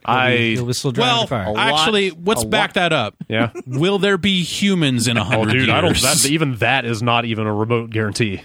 Not in the Middle East, apparently. I know you saw that story today. That apparently by 2100, it'll be like 158 degrees in the summer in the Middle East. Yes, there will be humans in 100 years. How many and living at what standard, I don't know. I'll be here. Okay. All right. Yeah. Let us know how it is. Yeah. I mean, post-singularity, who cares how hot the Earth gets? Yeah. As long as the computers don't overheat. Just keep where our brains are As stored. long as you keep the server farm air conditioned, everything's fine. Yeah. Pump more greenhouse gases. Build it underground. Who cares? Yeah. Put it down there. Let's tap into thermal energy. Or let's all live Geothermal. underground. Like let's start breeding generations of mole people. Yes. Like fucking. Let's just embrace our dark sci-fi nightmarish future. Let's just become the Morlocks right now. Yeah. This is getting dark. Let's move on. It could be fun. We have no idea. Maybe. Not a lot of vitamin D down there, though. You know, they have pills for that. Yeah, it's true. Did they say what Gran Turismo Sport even is? They spent a lot of time talking about we're going to have tournaments in the game for people in countries and people who like specific brands of cars, and those people will win awards at an actual race event run by the FIA. Right, like they spent a lot of time talking about sort of ancillary features but around at no point the do game. they say, hey, here's Gran Turismo 7, or here's the next Gran Turismo, and here's what the cars will look like, and here's the feature set you can expect. There was a very strange way to announce a game, and they wanted to talk about what makes it different, so I get that, but at the same time, this feels like a real non-announcement announcement. Kind of. Especially when you're not just going to call it GT7. You're kind of going out of your way to differentiate it. Yeah. Is that just because you think that it starts to get ridiculous when the numbers get that high? Or probably. Is there something about this game that is sporty? Or maybe different? they're starting to think about it as a service, and hey, let's stop making numbered sequels because that's a weird way to make games now, and there's a different way to make games now. And if you take them talking about the next 100 years of racing at face value, then they're building a platform that can be updated. But they didn't say any of that, so that's just me speculating. Yeah. But I could see that approach. I would buy that.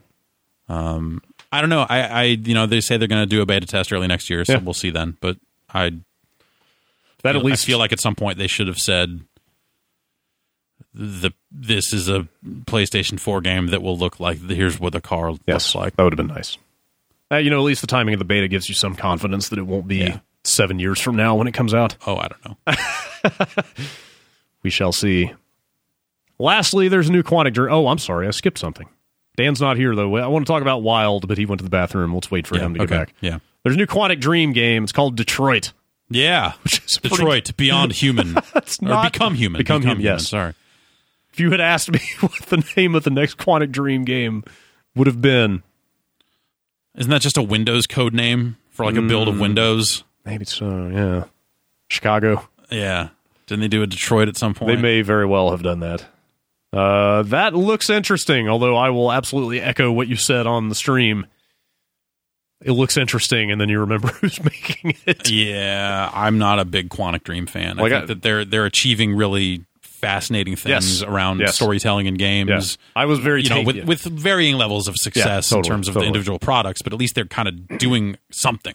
I was very taken with Heavy Rain because of what it did and what it tried to do. Yeah, but it wasn't fully successful. It does not fully succeed at what it's trying to do. So this is, they had that tech demo with the Android kind of showing off facial animation and emotion and stuff like that they did a while back, and this is turning that into a game, and that thing looks just like it is going to be this big allegory for racism in a modern, in a postmodern, futuristic context. Yeah, like that game looks like it is just about androids and what rights does artificial life have. Sure. Like there's literally a part of that trailer where a bunch of androids file into the back of a train car. Yeah. Like you just look at it and go like, oh, okay, you're just telling your fucking racism stories, but with white robots. Well, there's an element of class to it as well because they're treated as literal machinery or as a service class. Yes. Slaves. Just say it. Well, that's not really what I meant. Yeah, but I mean, that will be the story, right? Yeah. You could absolutely write an interesting story around that. Totally. Concept. Yes. Absolutely. Can David Cage do it? Dan, what do you think? I liked Heavy Rain. Yeah. And Indigo Prophecy was all right. Oh, right. They did make that. God, yeah. That was a long time ago. People do like that game. It's all right, yeah. It's a good, it's a good old classic sci-fi concept to hang your hat on. Yes. We'll see where they go with it. I like the idea of the androids walking up to a temporary android parking thing and just standing there blinking. That was kind of a weird, creepy image for sure. Yeah. One of the best episodes of Star Trek revolves around The Offspring? No. The one with Data's kid? Measure of a Man is the one I'm talking. It's the one that's basically a courtroom drama. Oh, yeah. About whether androids that's the Data one. Should be treated with the same rights. Yeah, where the guy wants to take Data apart and stuff. Yeah, that's a good one. That episode is I thought that was there's a great message of equality in that thing because they establish if a machine should be afforded the same dignity and respect as everything else, then of course everybody else should be. As opposed to the rest of Star Trek, which is all really racist. It becomes very sad. Yeah, that was the one time it in the rough there for sure. Picard was really cool. Talking shit about Ferengi all the time. Right. Well, those guys are creeps. Yeah. Let's see. It's like, no, you're one of the good Ferengi. There's only Quark. Yeah. Quark's all right, I guess. Rom's not bad. I guess. Wild is the last thing. Dan, I'd held Wild for you. Oh, man. That looks so good. I guess that had been announced before. They showed Horizon Until Dawn. Well, but it was something you had seen at E3. Yeah, it was the E3 demo. There's some other little bits and pieces there. Need to see some of that stuff. I don't think I had seen that Horizon demo, but that does look really, really cool. It was the demo they showed just to press at E3. Okay. Same stuff. Cool. Pausing it and spinning the camera around and stuff. Yeah. Wild, Michel Ancel's game. Yeah, not a Ubisoft game, right? They're doing Wild Sheep is the name of the studio. Exclusively for Sony. As an independent studio. There were several things that happened in that video, and each one just sequentially got cooler and cooler. I know. I think. Yep. I'm still not 100% clear. Is it an adventure game? Are those puzzles? How is that treated in the framework of a video game? The way the demo rolls out is just hey, this woman got bitten by a snake. You're a shaman. Help. Yeah, figure it out. And then all of a sudden he's like, well, I got my bird friend here. I'm going to just control the bird and then make this bird pick up a snake. And then me and this bird who is holding a snake, we're going to walk over this way. Yeah. If you want to go...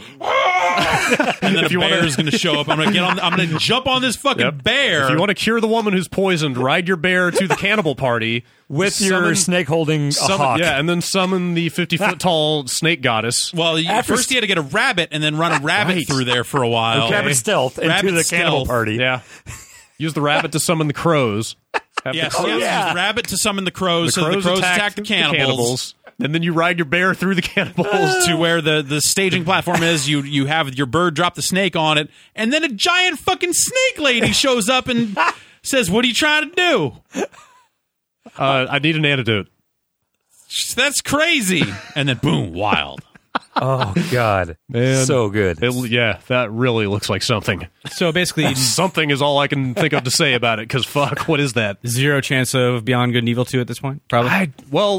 So I don't know if this was clear, but he has split off and formed a new studio. Okay. But then my understanding was that he did that and is also still maintaining some position with Ubisoft. That was the last I heard. Beyond Good and Evil 2, I mean, they had that trailer like 3 years ago. No, it was way more than that. It was like a long time ago. 6 or 7, right? Yeah. Didn't they show It's a concept very art? fucking long time since BG&E 2 footage or a trailer of any kind came out. I want to say, didn't they have like a concept art and announcement like 6 or 7 years ago, and then everyone thought it was dead, and they put out that teaser of the pig by the road? CGI thing? Yes. Yeah, but I feel like that was like I thought that 4 leaked years out. ago. I thought that pig? teaser. Yeah. thing No, that was not definitely even- official. I'm pretty sure Okay. that I'm pretty sure that was an official release. Huh. I don't know. It's just been that so thing long. Seemed like even when they were announcing it and showing things, it seemed a little tenuous. Yeah, And Beyond Good and Evil was not a huge hit, No, from what I recall. definitely so. not. a cult hit. It's a good game. It's Yeah. beloved for sure, but yeah, I don't think it had the critical mass. A that great you need. Zelda game. Yeah, it holds up too. I never played it when it first came out, but I did the HD one that came out a few years ago, and Yeah. it holds up now. Yeah, I don't know. It's fun. I would not. No, I'm talking about the new one. I would yeah. not wager money on seeing that Yeah. The game was materialize. announced in 2008. Wow. Yeah. See, I feel like Damn. the trailer came out within the last 5 years or so. Yeah, I think it was more recent than that. In 2011, Ansel said that the publisher was waiting for the next generation of consoles to get the power needed to deliver the experience Here we wants are. from the game. Here we are. Well, now he's making a different Now game. he's making a totally different on game. those So, consoles. yeah, on those I- one of those you know, consoles. you know. If I had, I don't think this game's ever going to happen. Yeah. I don't think it necessarily needs to. Yeah. For as much as like I even enjoyed that game, it never seemed like something that would happen. I remember going to the Ubisoft press conference at E3 every year and going like, so Beyond Good and Evil 2 with this one? And having just like PR people go like, well, you know. yeah. Like even before the press conference started, they Right. were just willing to like write that one off for you. Like, yeah, they're not. Yeah. That's not something that's in active development that they then decided to not show. Sure. It's like this. No, the thing you're asking about doesn't exist. Yeah. Is more or less what I took from their responses. I mean, it definitely seems like Ansel is putting his full attention into Wild. Yeah. You know, he was on stage there to talk about it. Like everything about his new studio, like from the messaging they put out, it kind of made it sound like he was in some kind of consulting role with Ubisoft still. But Yeah, you yeah. cannot imagine he could be making two full, No. like fully fledged video games at two different companies right now. Right, Like, but that's also crazy. if you look at the way Ubisoft is producing games, the types of games they are producing, there's no scenario where Beyond Good and Evil 2 is a full production, big budget product. Yeah. If they had some towers to climb, that's all you got to do. That's right. Pigs climbing towers. you go. This lady needs to climb this tower, and then when you're up there, you can take some pictures of the side objectives you need to climb down and accomplish. Yeah. Yeah, no, Beyond Good and Evil was a good Legend of Zelda game. And that was And time- you could take with a little bit of Pokemon Snap thrown in there for good measure. Yeah. yeah, that's a good. It's an idea with legs, but you think it's time to let go? Yeah. All right, done. Consider it done. Not a lot else happened this week. I put this Destiny story in here, but judging by your violent reaction to the last time we talked about Destiny, Just read me the sentence. What's the sentence of the story? Is it just the Halloween stuff? 'Cause No. we covered It's, that. it's the gigantic story that Jason Schreier published on Kotaku last week. Oh, yeah. About like this, he supposedly spent 13 months researching this with a bunch of current and former Bungie employees Yeah. about the mess of that game's development and why it turned out the way it did. That seems like poor management all the way around if you don't know where the story's going to be Yeah. until they come to you when it's almost done. So yes, and you get so upset about it. And I had heard bits and pieces of this stuff prior to the story going up, so it seems fairly valid in my limited view. But Yeah, I mean we've heard from Bungie people here and there over the years about various things going on with that game. yeah, but the focal point of the madness that occurred is that, according to the story group kind of worked in secret for a very, very long time. This is like, well, they were still part of Microsoft, right? I mean, was I this don't post think so. Microsoft? Yeah, no, because they couldn't have been working on Destiny. They couldn't have taken that work with them. Well, most likely. that poster is in ODST, Oh, yeah. right? Or is Yeah, it I don't ODST? know. Or which I think it's way? ODST. It is ODST where the Destiny has poster the shows. Destiny is coming. Absolutely. Right? Absolutely. The Traveler, rather. Yeah. But I would assume any like material work they did in terms of like attack and assets and stuff had to stay behind. But at any rate, like the story group, according to the story, worked on the story without really communicating to the rest of the company what it was going to be until like way late in the process. While other people were making other parts of this game? Like, Or, yes, yeah. yes. While Yeah. missions were being built, Like story, like flow was being set into place. Like everything else was being built at the same time. And then the story was presented to the studio management, who did not like it at all. Shut it down. Moved the story group off of story. Like the word ostracized is used like that. Yeah. Like they basically moving the story group off of story sounds like we would fire you if you weren't a co-founder. Oh, dude, there are some amazing quotes in this thing. It's a huge story. It would take me a second to scroll through and find some of them. But I remember, like, in the wake of this kind of shift in how the story was being handled, like one of the quotes is something to the effect of, like, the story was written without writers. Because they scrapped practically everything that was done up to that point, kind of kept like the character models and some real basic stuff about it, and tried to cobble a different story together in like 12 to 18 months. Which is why Destiny always felt super disjointed. Yeah, everything about the story. You can see that just from playing Destiny. Yeah. The other game like that recently was Syndicate, which was like 5 hours long, but you could tell there's like a third of that game got cut out, and the story just takes a big jump. It does. Yeah. You should keep playing Metal Gear. The former story guys are now working at Bungie's health clubs. Yes. Pachinko parlors, for sure. It was fascinating. Everything about this story is in the interest of explaining how the shipping game turned out the way it did. So, like, the story stuff is a huge part of it.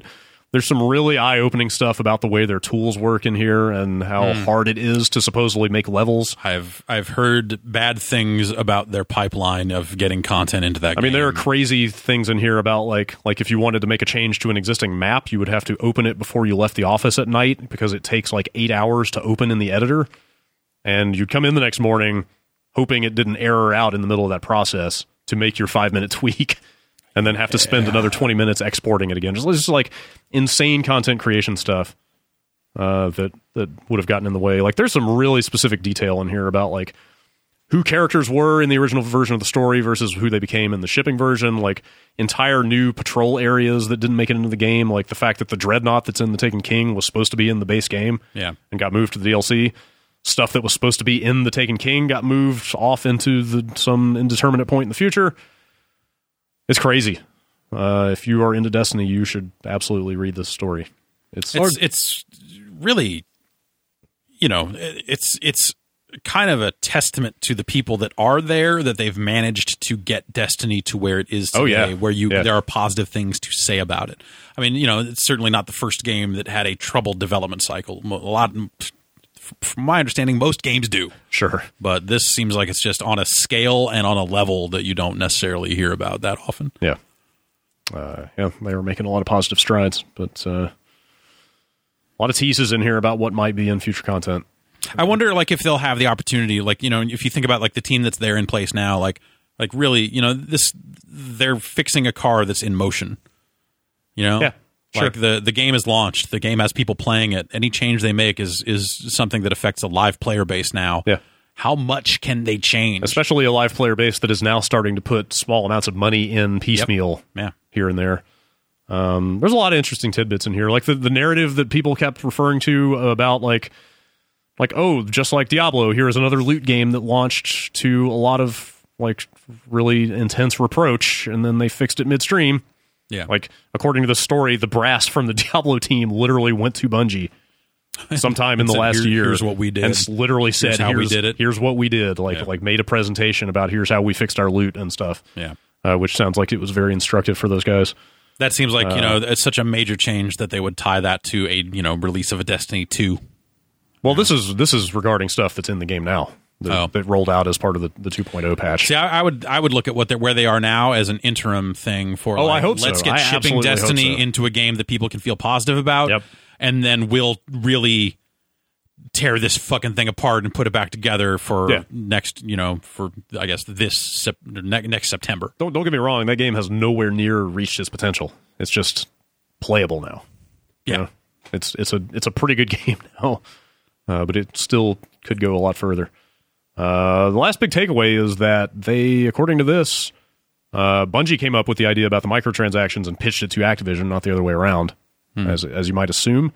But that because their old DLC schedule was so rigorous, they basically pitched that as a way to defer those next 2 DLC releases. Like, they would have put out more DLC after the Taken King, and they are pushing those off with the microtransactions.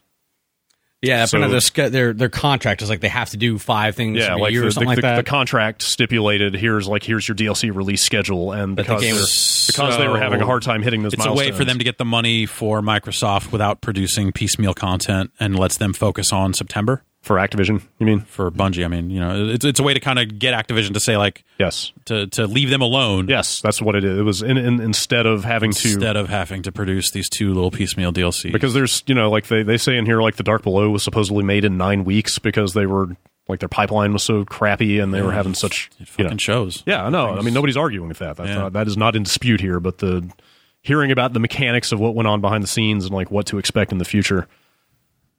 Based on the changes they're making is yeah, and the things with tools are you can't just you can overhaul them, but that is a big project. Yeah, you've been there. You've seen that stuff up close. Yeah, it's interesting, but I mean, I've never seen anything quite like as bad as what it sounds like in that story. Yeah. But yeah, we were hearing stories from people. We've said it before, where it's like stories about just like the entire renderer is getting replaced, and just like large parts of the graphics engine and all this other stuff are just getting chopped and replaced, right, like a year before release. And like the amount of work that had to go into that, and then making all the content work with that, and it just sounds like so many different parts of this thing got cobbled together. Yes, for a game that was in quote unquote in development for such a long time, it sure seems like a lot of it got fucking hastily created and put in near the end, just because of the way the contracts were written, because of what the dates they had to hit, all this other stuff. So it is amazing that game is where it is today. Sure. In that context, I mean, to the consumer, to the people out there playing games, and buying games, and spending real money on real video games, like that's who cares? It's immaterial. Yeah, it's not an excuse, but it is from just a curiosity standpoint. Absolutely, it's fun to know. It's fun to know why these things turn out the way they do. Yeah. But I largely bring this story up in the context of that Halloween event because if this story is accurate and they aren't going to be putting out more paid DLC for a very long time, man, that's why looking at the Halloween thing, I'm like, that's not good. A great addition to that game. If paid content is still coming out at a regular clip, then that stuff is fine. But if that's all you have to sustain the game for the next 12 months or whatever, if emotes are supposed to support some kind of live team, and this is the sort of thing we can expect from a live team. I mean, this is their first swing at it, right? Yeah, so maybe the next time they do an event, it'll be something more meaningful. I hope so. Well, I mean, that game doesn't have to worry about subscribers at least. Something like WoW, where they have they're probably going to have a year between the last content patch and the next expansion. That is significant amounts of money they're losing. But they have to make sure that people feel good about Destiny going into next September. Sure, when they release a full-fledged. I'm not saying it's bad. I'm not saying it's good to not have any content, but you're not wrong. But I mean, in terms of their obligation to the consumer, the main priority is make them feel like the Taken King was worth the money. They need to people need to have good vibes about Destiny to then go pre-order Destiny 2 or whatever it ends up being called. Luke Smith, when we had him on at E3, was saying we've come to terms with the fact that people will leave our game. We just want them to leave happy. Right. But for me, and having them leave happy is the thing that gets them to then come back when there's a big new content. It's true. Like if I were in their shoes, I would be a little worried about people forgetting about the game to some extent if they haven't played it in a year, or whatever. And from my standpoint as a huge fan of Destiny, I would like more of it to play, I would like to keep playing it, but I ran out of stuff. And you guys tried the Old Republic lately? No, that expansion just hit today, I think. I've been seeing a lot of good stuff about that game lately. I think it's the first time they added a big chunk of story to it. Oh, good. And I think it's stuff that might even tie into new Star Wars stuff a little bit, or some facet of. I don't know. I've just heard nothing. I've been reading a lot of articles about the game, and it's apparently last time I played it was a couple years ago. It seems like since they went free to play, it's been popular, and the people have been digging it. All that the free to play stuff seems so. The limitations are so great at that point. Not to get off on MMO talk, but I'm just curious because I've heard a lot of really good things about it lately. I'm not playing WoW, not really playing Destiny anymore. You are an MMO playing fool, man. It is really impressive. You need something to do while you watch all that TV. Exactly. That's what that's since I stopped playing WoW, I haven't watched any TV at all. It's kind of like a wonderful. Now I read books. Okay, cool. That's just a waste of time. What are you doing? You actually strike me as the closest thing. Or the closest I know to that proverbial person that just floats from one MMO to the next, I've dabbled in other things. I played Rift for a bit and a few other things, but I haven't really even, I tried WildStar, which was not the best experience in the world. And I know people like Final Fantasy 14 a lot, but I I play other things for about a month, and I go back to WoW all the time. Yeah. So It's always there in the background. yes, It's nice to have a game just hanging around, it is calling your name. It's nice. It's nice. I'm really curious where that arc of subscribers is going to go because they're down pretty far from their peak, and everybody's like, "Game's got another couple years in it," or Yeah. blah blah blah. We shall see. All right, that's it for news. Let's read some emails. Bombcast@giantbomb.com. All right. First email comes in from Jesse in Texas. At the beginning of the year, our telecommunications professor alluded to us having a special assignment after midterms. Well, he just revealed to us that it will be us being required to create characters and participate in a bi-weekly class meeting in Second Life I was worried that that's where this was going to go. as a way to explore, quote, the future of education. Wait, what? His teacher is referring to Second Life as the future of education. Send him the link to that CNET press conference they did with that. Yeah, dude. right, jeez. On top of the weekly meetings, we're being asked to explore the virtual wasteland and make friends with users who are not a part of our class and hold at least 5 conversations in which we ask them questions about their time with Second Life. It'll be worth about a quarter of our final grade, and we'll receive extra credit if we find someone who makes money by making content for the game and give them a separate interview in addition to the previous 5. Should I just drop out? That sounds like a professor who is just slightly over the latched on to something that I thought was really neat. Like and behind the curve? doesn't really realize that there's no, the last time we did Second Life, I think. Just Man, nothing. avatars, man. That's true. You got to be your avatar. Virtual space. I like to see him try that with Eve. Made a Law and Order episode about it and everything. Yeah. I don't know. Actually, the last time that Vinny fired up Second Life on a stream, I would say it was pretty fucking eye-opening. I learned a lot. I certainly did. About ourselves, about life. The human condition. Yeah, for sure. Oh man, It's that a is good documentary about second. There's a couple of good Yeah. documentary. It's about the people that play it. Is it on Netflix? Yeah, I love stuff like that. I should watch that. What's it called? I can't remember. That sounds chilling. It's there are parts of it where you're like, oh, okay. Is it like I watched a couple documentaries on LARPing? Would it be kind of those types? No, this is really some of these stories are about people meeting on Second Life Oh. and then deciding to meet in real life Oh, okay. and how that went. murder suicide. None of those, No creepy. at least in this documentary. no creepy sex dungeons involved. Oh, well, depends on your definition of creepy, I guess. No dungeons, but I think Second Life seems like the kind of game that is best inhabited by people who really want to be there, and assigning people to it seems like it is Yeah. probably going to lead to a lot of real big confusion if you don't know what you're getting into. But hey, better that than, I don't know, what do you do in telecommunications otherwise? Like figure out how to set up satellite dishes or something? Yes, I'm Skype. sure. So yeah. Yes, you become a satellite installer. Yeah. Yep, that's like, all right, you got a satellite dish on your roof. Now you can Skype. exactly what it's there Put for. the Skype dish up on there. I give him credit for thinking outside the box, but that sounds like it'd be horrifying. Yeah. Google Hangouts replaced Second Life. Yeah, those Oh, work pretty yeah, well. Yeah, I don't know. Pretty effective. Nate from Columbus. He doesn't say which one. It will remain a mystery. Oh man. Hello, Bomb Crew. Have any of you ever beaten the game The Adventures of Bayou Billy? It's become something of a legend in my family. My father, brothers, and various relatives have all tried their hand at this fucking thing, and no one has come out victorious. Just hook up a light gun to port 2. Oh, right, okay. To catch up any listeners, this is an NES game jam-packed with bullshit, like a handful of fuck you hard driving levels, shitty light gun sections, and 2 invincible robots that come out and murder you after the final boss fight. Sounds cool. Also, if all this wasn't enough, everything's covered in the trappings of a shameless Crocodile Dundee ripoff.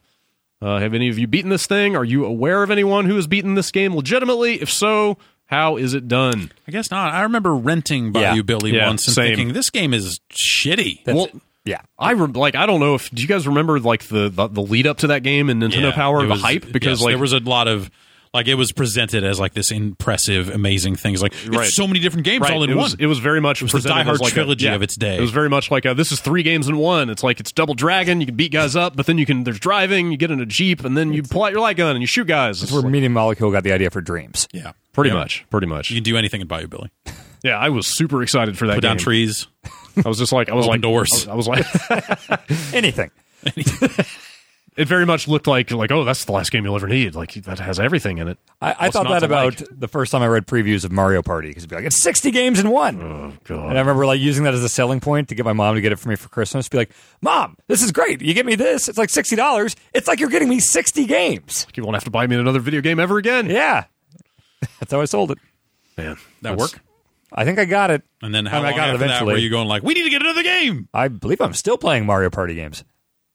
That's impossible. Who would do that? Idiots. Yeah. People who hate themselves. Yeah. Bayou Billy is just fuck off hard. Yeah. And no, I don't remember ever getting past like the third level. I don't remember ever putting any real effort into it because I remember just thinking it was shit. It's so crazy. I think it's one of those games I rented when I was like 6, and I just put it in. That might be a good old game show game. Oh, yeah. When, we get back to that probably. Okay. Oh yeah, dude. That's like for this concept of that show in particular. Just that's like the let's ultimate get to the game. end of that thing and see what happens. Yeah. Let's just cheat our way through it. Because who could ever do it before? Nobody. Yeah, we'll put that on the list. I've been building the list. We'll probably it might be January by the time we get back to that because with the way things have been going. Yeah. But yes. But yeah. All right. Next email comes from Evan. Hi, Bombcast. Evan from Kansas City. This is important. Hearing about Tony Hawk 5 got me nostalgic for the 90s. Do you think it's time for a fourth wave of ska? Thank you. Yes. P.S. I kind of like Smash Mouth. Yes. No. Thought that was weird. Yes, but not for that guy. Okay. Is Smash Mouth ska? No. No? No. I don't know what Smash Mouth is. They're all-stars. I don't have an answer for you. Think about how much money that fucker made for that song. Just every time it plays in an arena, another $100 check just flows through his front door. And that happens like 1,000 times a year. The blessed life. Yeah, It's totally. a catchy song. Sure. Well, All-Star is a catchy song. All-Star. What did they have? What were their Walking on the Sun? I was going to Yeah. say, like, how many genuine hits did they have? Just They those did two? a cover of that song, Why Can't We Be Friends? Yes, right. Fuck. Didn't they do I'm a Believer for the Austin Powers you're right. Sure, soundtrack? probably. Jesus Christ. They probably did that, yeah. Smash- It Yeah. seems like something Smash Mouth would have done. Smash they did. Mouth is more and more prolific the more we talk about it. Fuck. The power spreads. When did the first Tony Hawk come out? 97, 98? Yeah, something like that. Trying to think if... I guess I would have been exposed to ska before that. Yeah. Okay, yes. I was. Yeah, But I mean, that thing really reinforced it. Like, he's not wrong. Like, Oh, sure. Yeah, some of the kinda stuff on the that ska soundtrack. punk kind of thing that Yeah. happened around This then. one, no doubt, definitely. I thought, really. yeah, I guess there was Yeah. kind of a whole pop cultural thing going A on wave, there. if you will. Yes. Was that the third wave of ska? Yeah. I believe so, When, yeah. when did ska? When was the first wave? First wave is like the old original stuff, and then second wave is like Madness and stuff like that. My ska history is not what it should be. Yes, So his We'll third, get like, Eric Pope onto this Yes, podcast. he at would some know. point and have him walk us through a lifetime of ska. is the third like the milestones My life and with stuff? ska. Yeah, that I just remember a period- that. Yeah, but like when No Doubt got big, and there was a lot of other. I mean, when they got big, the first thing they did is get rid of their horn section and kind of not be a ska band Yeah, anymore. that's true. And so, like, Spiderwebs was not ska. Because, like, that's the first I'd ever heard of, no doubt, was Spiderwebs. So they were ska before that. And Yeah, Spiderwebs they got were- them they big. were- song they had has- a bit more of a ska, upstrokey kind of tone to their Okay. music. That song has brass in it, It doesn't does, Yeah. but it's not necessarily. All right. Here are the ska waves, if you want to hear. Oh, Yes. man. Well, all right. Hit me. The original Jamaican scene of the 1960s Yes. was the Oh, first wow. wave. Well, that goes way back. Okay. Yes. The English two-tone ska revival of the late 70s was the second wave, and the third wave ska movement started in the 1980s and rose to popularity in the U.S. in the 1990s. Okay. Yeah, I guess. Yeah. Okay. Okay. I guess, yeah. All right. So I am like multiple generations of ska removed from the source, but I'm sure there's Ska's some fun, man. it is. Like a lot of people are super annoyed by it, like it's polka or something, but it's Yeah. fine. Ska's fun. I'm not saying like let's go skank Yeah. for the love of fucking God. Sure. I wouldn't even know how. Is No, Blink 182 ska? Nah, that was Okay. more just kind of pop punk. Yeah, they're pop punk. Okay. I remember my friend had a Blink 182 shirt, and it said it was a rabbit skanking, and that's what I learned what skanking was, so I associated skanking with Blink 182. I'm sure they were influenced by some ska. They played shows out here in that time frame, so Okay. it was all the whole scene was kind of caught up in. Yeah, you a lot guys. of that This was stuff. like a hotbed of that stuff here, right? Yeah. And, Oh, man. Southern California, all the bands coming out of there had that sound. And, when I lived in Irvine, and Obsidian was right across the street from this big ass concert venue down south, and right outside of Irvine, the longest backup I've ever seen on the freeway was for a No Doubt concert. There's like one turnoff. You got to go past the water park to get to 5 miles long. All the way I went home. The whole 5 miles was all people in the right turn lane trying to get off. Well, they're I was from yelling. Orange County, so they're Yeah, from down there. exactly. But I was yelling, just go past it and go down to the next exit and turn around. You'll be there in drove me nuts. You don't have to wait for that turn off. You can go down and Yeah. Sorry. The That's version my of that in anecdote. Kansas in that time period was Alan Jackson and Martina McBride. Yeah, those are Scottish. Joe Diffie. Yeah, I'm saying like the thing in the area. that was big and, Alan Jackson loves to skank. Yeah, Chattahoochee. totally. Absolutely. In that 10-gallon hat. So Yeah. lead singer of Skank and Pickle for a while. Not many people know that. Next email comes in from Aaron. Mobile games have been integrating real money currency for a while now, but over the past year or so, we've seen AAA games released on the PC that have also included these currencies. Two examples that come to mind are Mortal Kombat 10 and Metal Gear Solid 5. They're virtually PC games, though.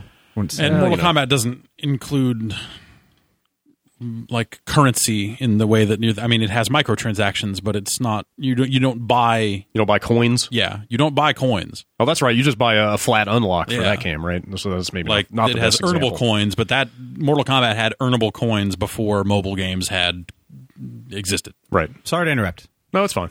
But MGS that does sell straight up currency that you then spend on. Yes. Anyway, if I remember correctly, in both cases, Jeff has talked about using Cheat Engine to cheat in the money and not pay for his MB coins or whatever. I think he might be mistaken about that. I have not played the PC version of Metal Gear, but I will continue. I reading would the certainly not feel bad about doing that. Okay, well, that's his question. Do you think this could be considered piracy, considering that those coins are quote-unquote content that you're supposed to purchase?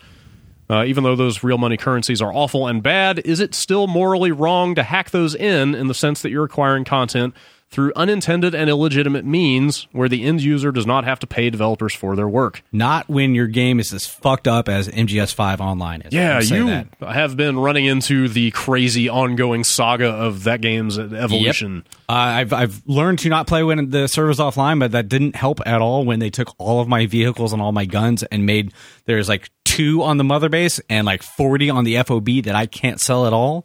I guess I have to sell out on my mother base and have them transfer some over from the FOB. But basically, I spent hundreds of thousands of GMP to Fulton this stuff out of there, and I just have nothing to do with them because I don't use vehicles during missions except for a tank every once in a while. I want to sell them, but they're all on my FOB, and I just can't get to them. Sorry. So I don't have any moral quandary about hacking some MBs in there so I can build my next FOB or something like that. Because the number, I wonder if you would be able to build an entire FOB and actually hack your number of MB coins, because that would be stuff they could store server side. Sure, probably. I haven't tried. It's stuff like I've seen more people trying to speed hacking to get around the build timers instead of like paying to finish now. I've seen a lot of people talk about like cheat coding in a million tanks and just selling all those to get rid of the GMP problems. Right, but I haven't tried any MB stuff.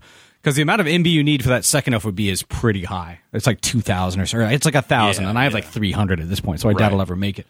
But I would not feel too morally terrible. If it was more cheating to get something that let you have an advantage in multiplayer, I'd feel pretty crazy about that. But MGS5 Online is fucked up enough to make me not feel too guilty about doing whatever and say fuck you to the developers. I mean, I hacked my way into a zillion Mortal Kombat coins instead of paying the $10 or whatever it was to unlock everything. They let you do it.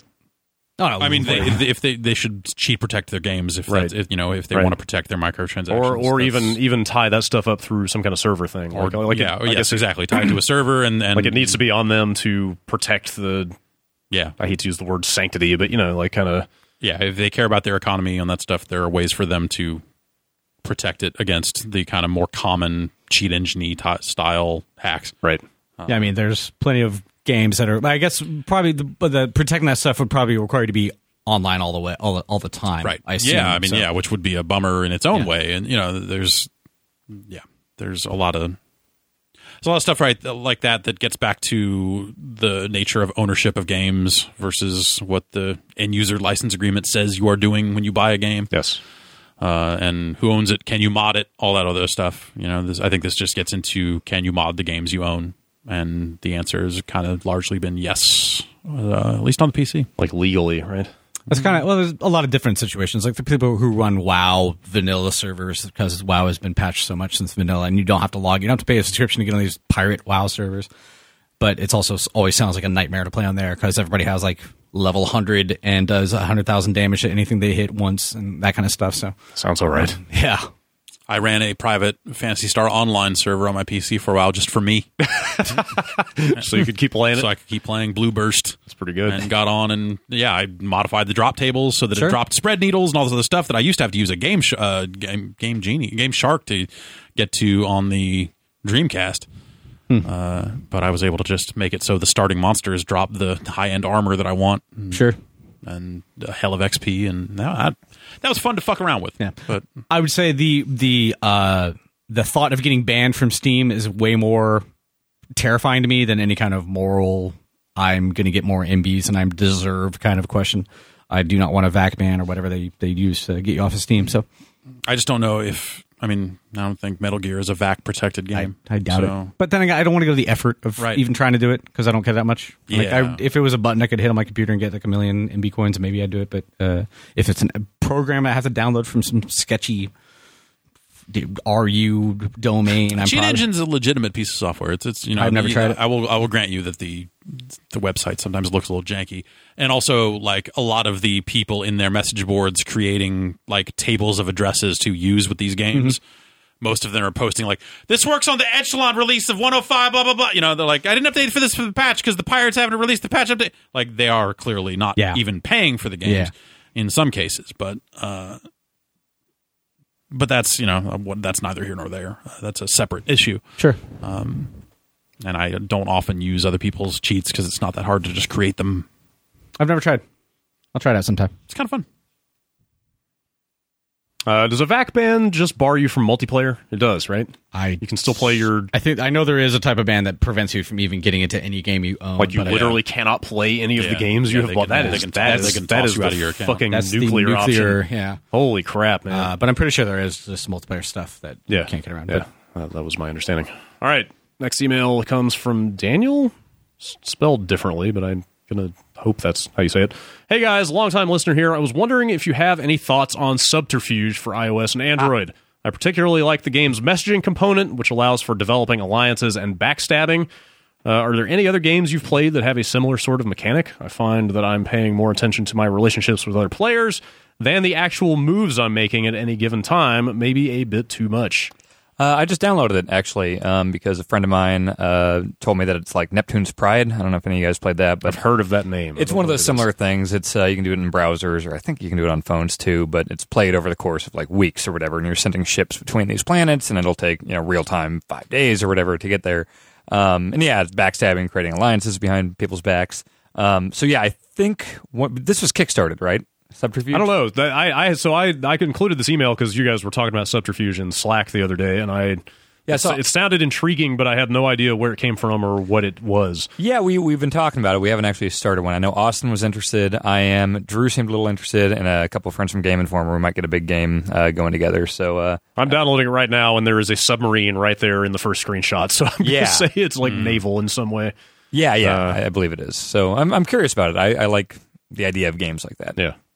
Jeff, I thought I saw you talking about it the other day, but maybe I dreamed that up. No. Yeah, these screenshots show like intelligence reports and like moving ships around, and you've got different specialists and stuff. I don't know. That sounds cool. Neptune's Pride was pretty cool. Yeah. What format, or where was that? What platform?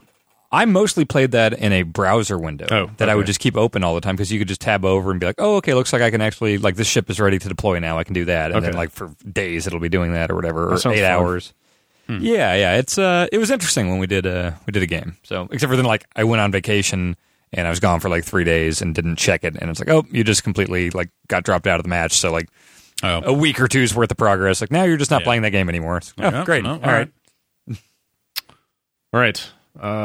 Next email comes in from Tegan, entitled "Some New Information for Jeff." I love new information. All right, I've got a surprise for you. The old information was better, but let's look at this as a supplement. Okay. So I was listening to an old episode where Jeff was insistent on the government not taking away his pennies because he didn't like the idea of getting ripped off when doing a cash transaction. Yes. True.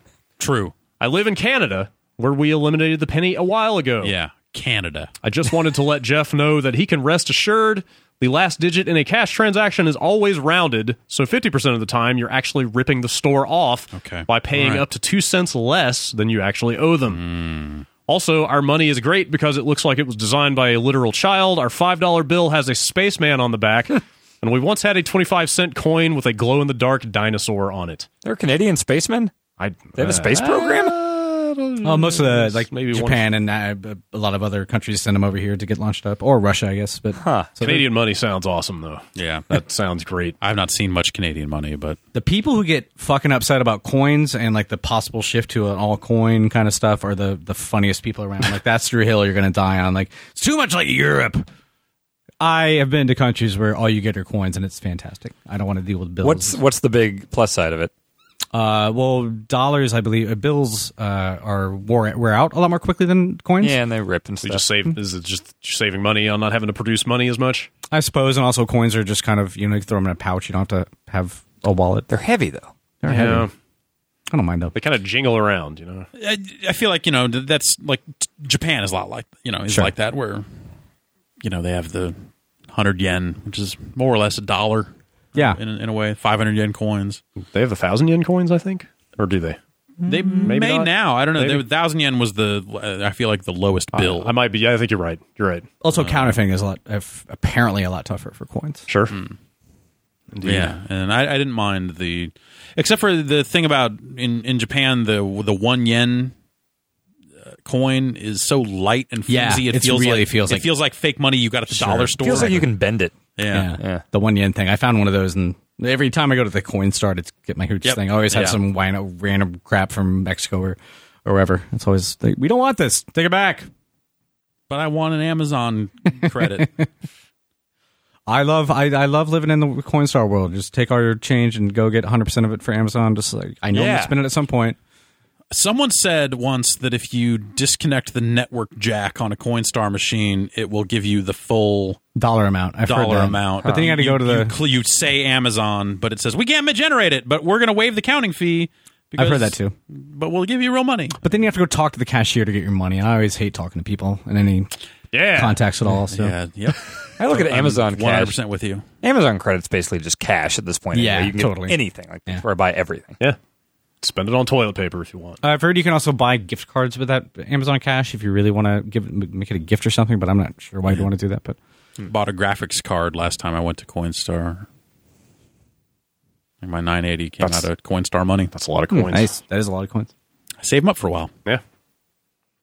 They tend to hang around. That's a good trick at GameStop if you want to get your money's worth, because they give you, I think, more for... they give you less cash if you want to do that. Right. But you can get trading credit that you can use for anything in the store, and they've got Amazon gift cards there, and you can buy those. So that's what I did last time I traded a bunch of stuff in.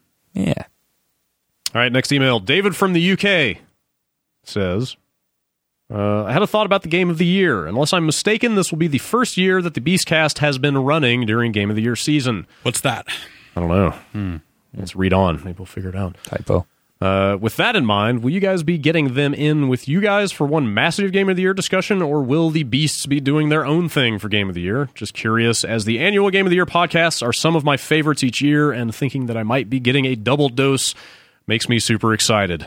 Got bad news for you, buddy. No, those guys are coming over here. Yes, they will be coming out again. The Giant Beastcast. If you're not listening to it, it is a podcast. It is that we do out of the New York office. Those guys. Well, are on they it. do. They do. We in the royal we. Yes, this the collective sense. I mean, not actually the royal we. We also have Giant Bomb Presents, which is I only point out because there's been a lot of stuff on it lately. Yeah. That interview we did with John Vignacchi went up, where he talks about his views on the new Star Wars movie, having read the script. Really? Yeah. No shit. High-ranking Disney employee talks about his opinion on the new tentpole Disney release. Okay. And Aaron Greenberg, yes, from Microsoft. He was on there. Stop by earlier this week, right? Yes. Yeah.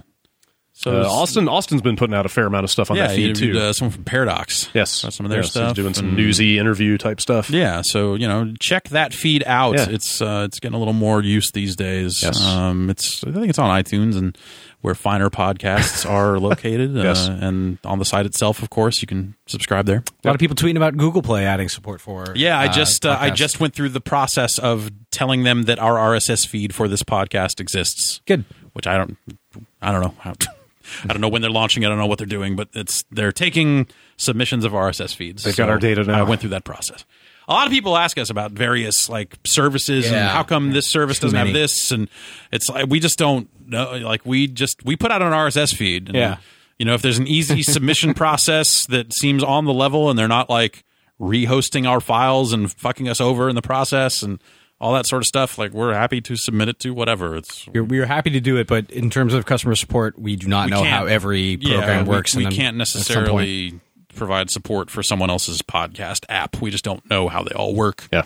Even if we did, that would be an enormous uphill battle. And to that end, don't ever look at the iTunes, don't ever search the iTunes store for our podcast and then say, how come the new show isn't up yet? Because that thread has been stickied in the Bombcast forum for 7 years now. Yeah, and someone wrote me just last week on, when's it going up on iTunes? We don't do that. We put out an RSS feed that updates the podcast immediately. And if you're subscribed to our feed through iTunes or any other such product, you will get that feed directly from us. The feed will tell you when the new episode is. The second it goes up. If you go to the iTunes store and type in Giant Bombcast and then get whatever page comes up to find the latest show, you're getting some cached version of the feed that Apple updates whenever, on whatever schedule it feels like updating, and it'll not get the latest show in a timely fashion. Yeah. You have to go click the subscribe button to subscribe to this or any podcast to have it work the way podcasts are supposed to work. Yeah. Like and fave while you're at it. Sure, yes. And share. Since you're clicking buttons, might as well. Since you're clicking buttons, go subscribe to our YouTube channel. There are videos there. It's true.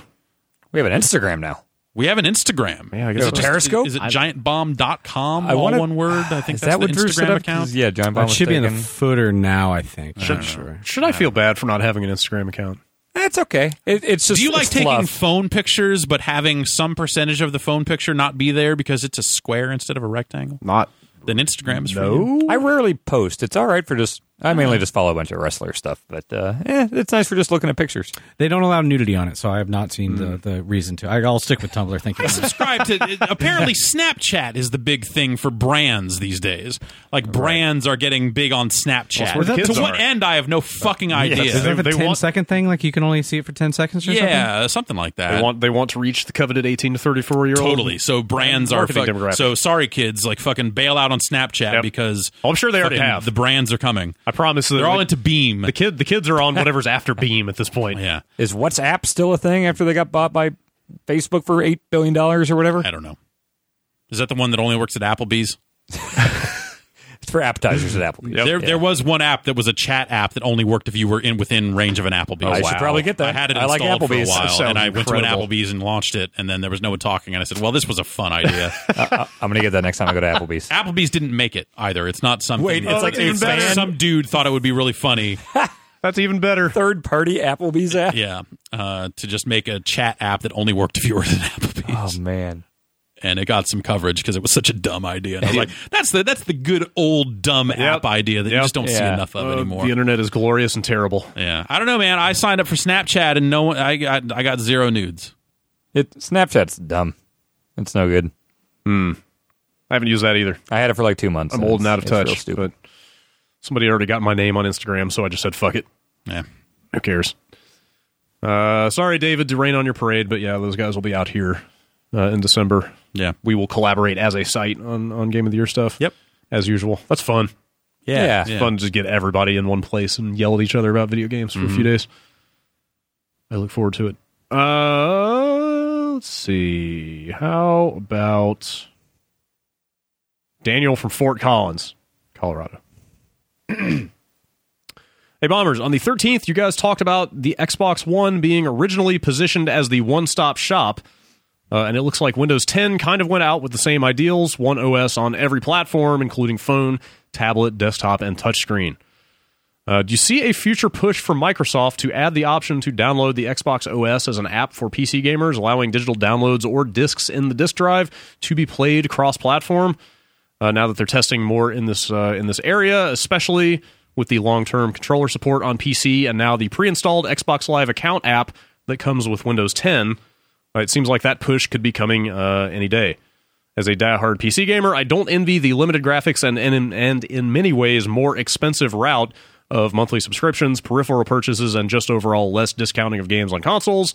But it is disheartening to watch so many games be announced at E3, PAX, etc. that end up being console exclusive. I have no idea who he's asking about. He's talking about streaming from Xbox One to your PC, or vice versa? Or he's kind of a roundabout way of asking about Microsoft unifying all their gaming services and potentially letting you play Xbox One games on a PC. I mean, you kind of can now.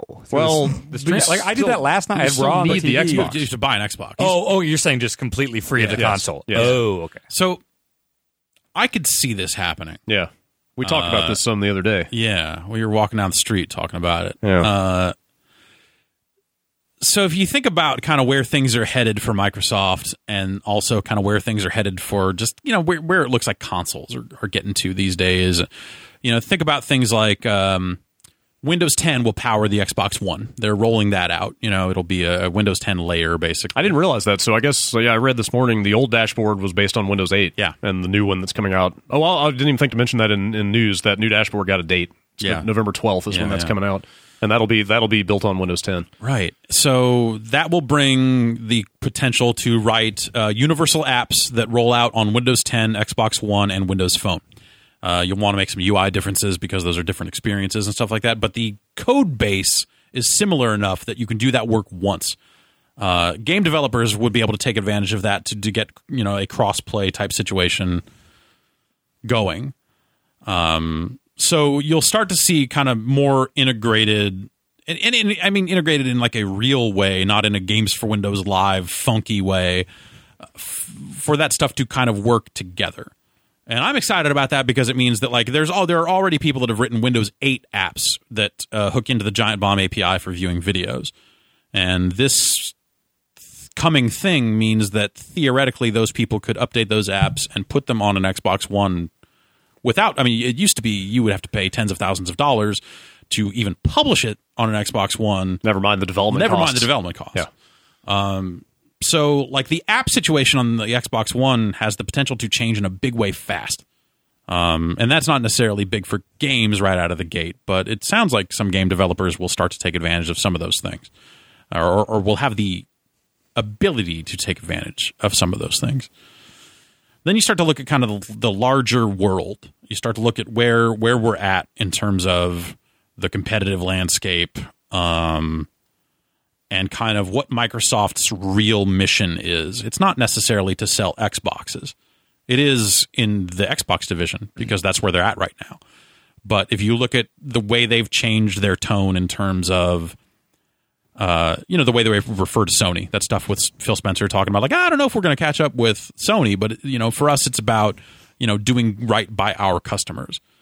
Well, at what point, if they're not selling that many Xbox Ones, at what point did this go, well, actually we're going to find a way to get our Xbox One software development and the software that our partners are developing into the hands of more people, a lot more people, by making it so that stuff can run easily on a PC. Yeah.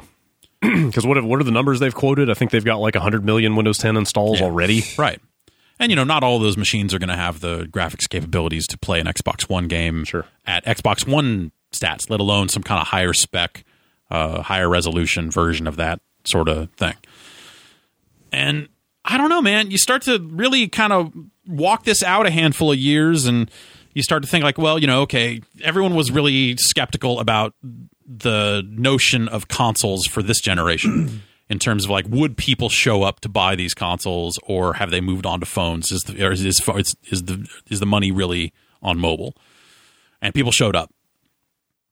But as time goes on, I think it's even less certain that people would show up again, particularly for an Xbox that isn't necessarily selling as well as Sony has been selling.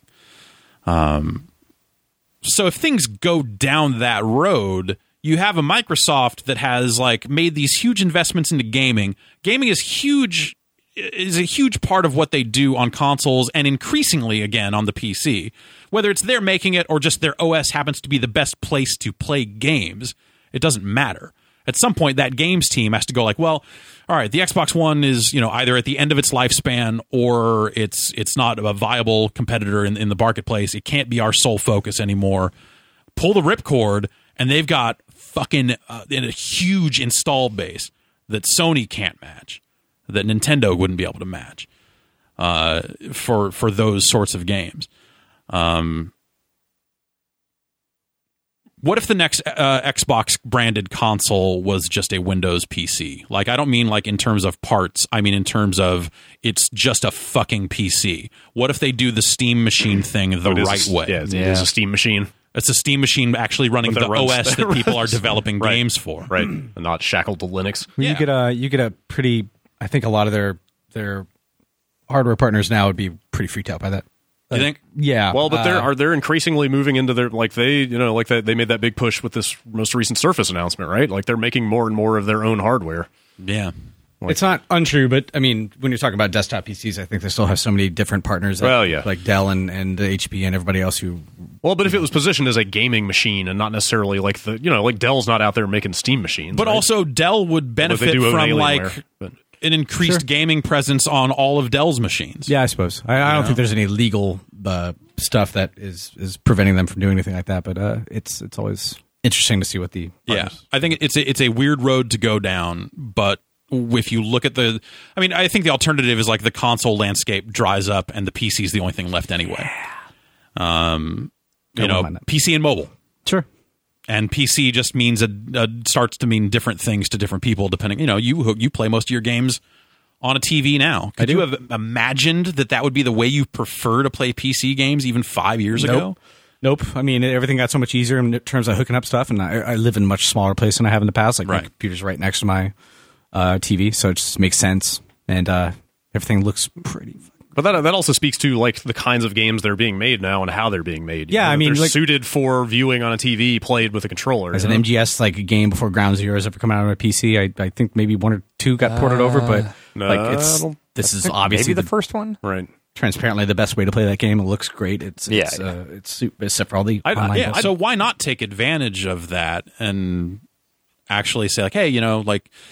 The Xbox app on your PC is now also the place to access your digital purchases that you may have purchased on a console that we're not supporting anymore. I would love to see whether they went with NVIDIA or AMD in that case, because that would be... I think AMD is in both the PS4 and that's one of their things that they are probably saving them as if they were just straight up in the PC marketplace, like they're so far behind NVIDIA. Totally. As far as my perception is of what their sales are and everything like that. That'd be really interesting to see if. It seems like AMD's business probably doesn't make it if the console manufacturers weren't there to pick up. Yeah, I was reading something about how AMD's been around for like 20 years, and its total loss has been like $8 billion. Like it's never made. It has not made money over the course of its lifespan. I'm always really curious how that company's installed. And like the Xbox One stuff is probably built. They're building all that stuff to take advantage of AMD stuff. But like those parts are those parts, and a lot of those games are already getting ported to PC. So the maybe the workflow doesn't have to change that much to just say like, well, it supports the NVIDIA stuff, obviously, because we're working on a PC as well. And then, hey, anyone can build a Windows machine. I gotta get my Tress FX for their TV, but here's the one that we branded Xbox. I don't know. Here's the ones we branded as Xbox certified or something like that. Yeah, the console model to me just seems more and more precarious over time because, people showed up, but I feel like I have seen nothing but endless complaints about how weak these machines are compared to even a modest PC. Yeah. And people don't want to pay more than $400. And people don't want to pay $500 because they didn't buy the Xbox. I don't know. My PS4 experience has been pretty close to my PC experience, so it's not.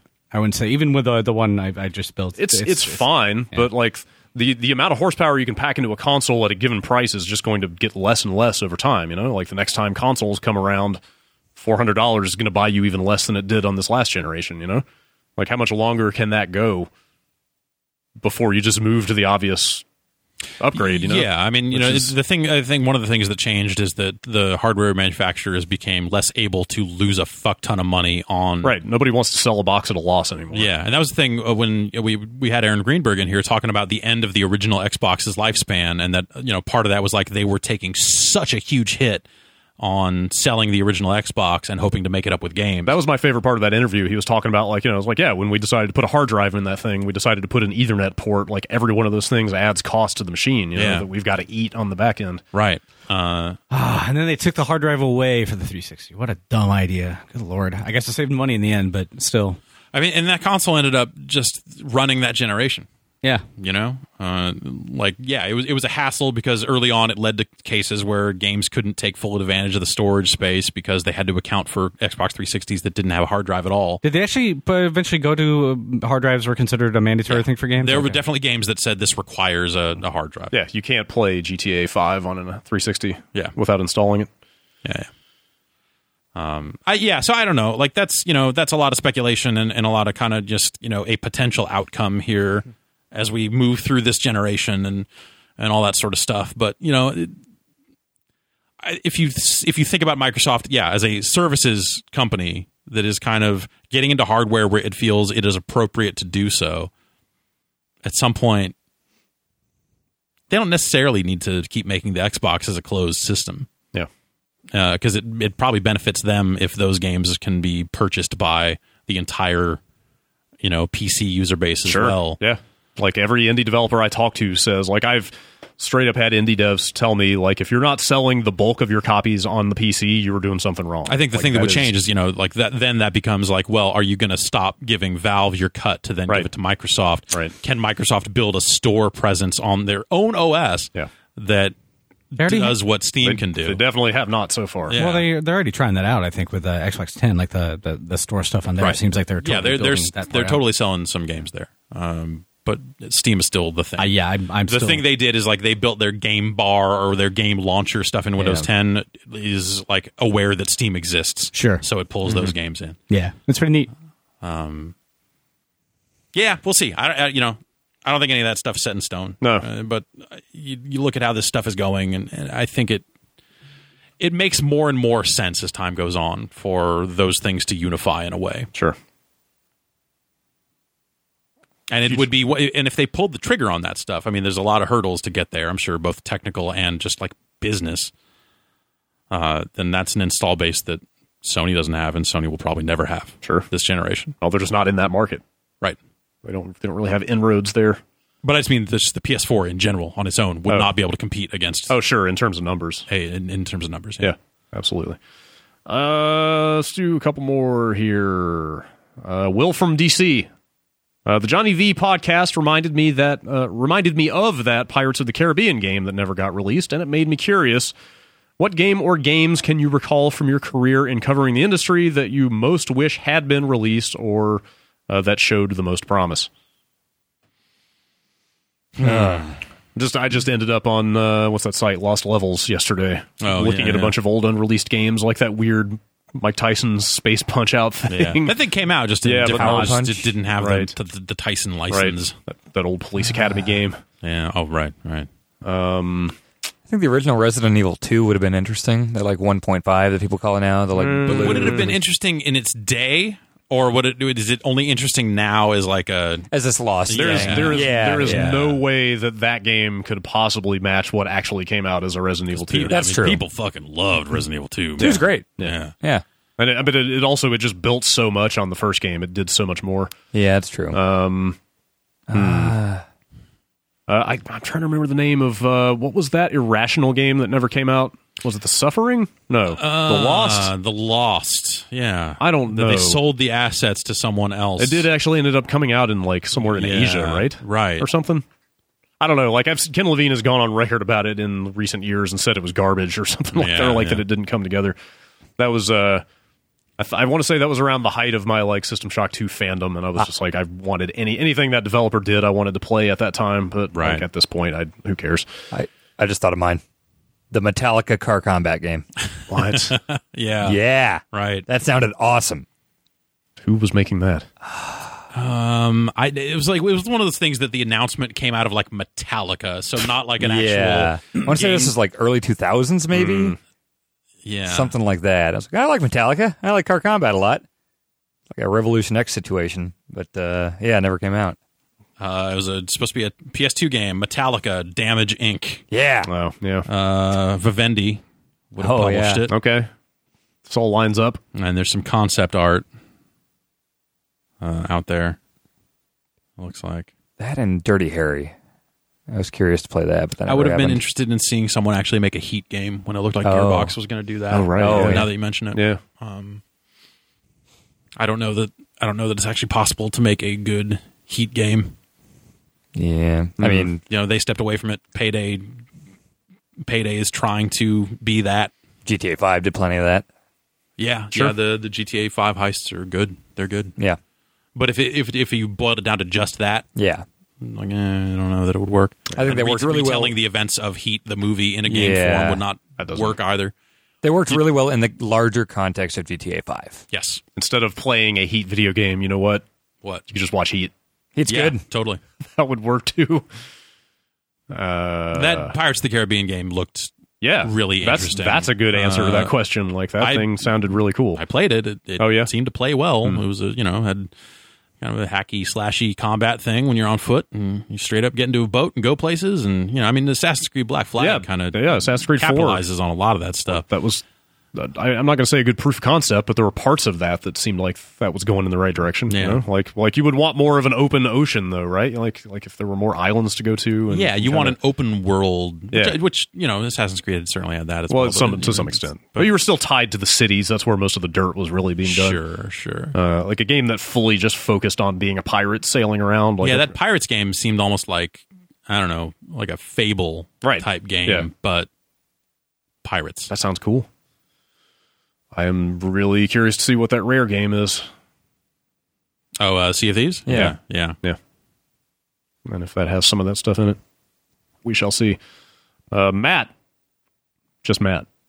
writes in, when should a song credit a featured artist as a parenthetical in the song's title, and when should it be part of the artist's listing? Rihanna's hit Umbrella is, in parentheses, featuring Jay-Z, but I'll Be Missing You by Puff Daddy is by Puff Daddy, featuring Faith Evans and 112. Meanwhile, Under Pressure is by Queen and David Bowie, with neither featured. My ID3s are a shambles. Help. I think you have to figure out what album it got released on. Well, Under Pressure was co-written by Freddie Mercury and David Bowie over the course of a long night, so I think it was very fair to call it a collaboration rather than featuring.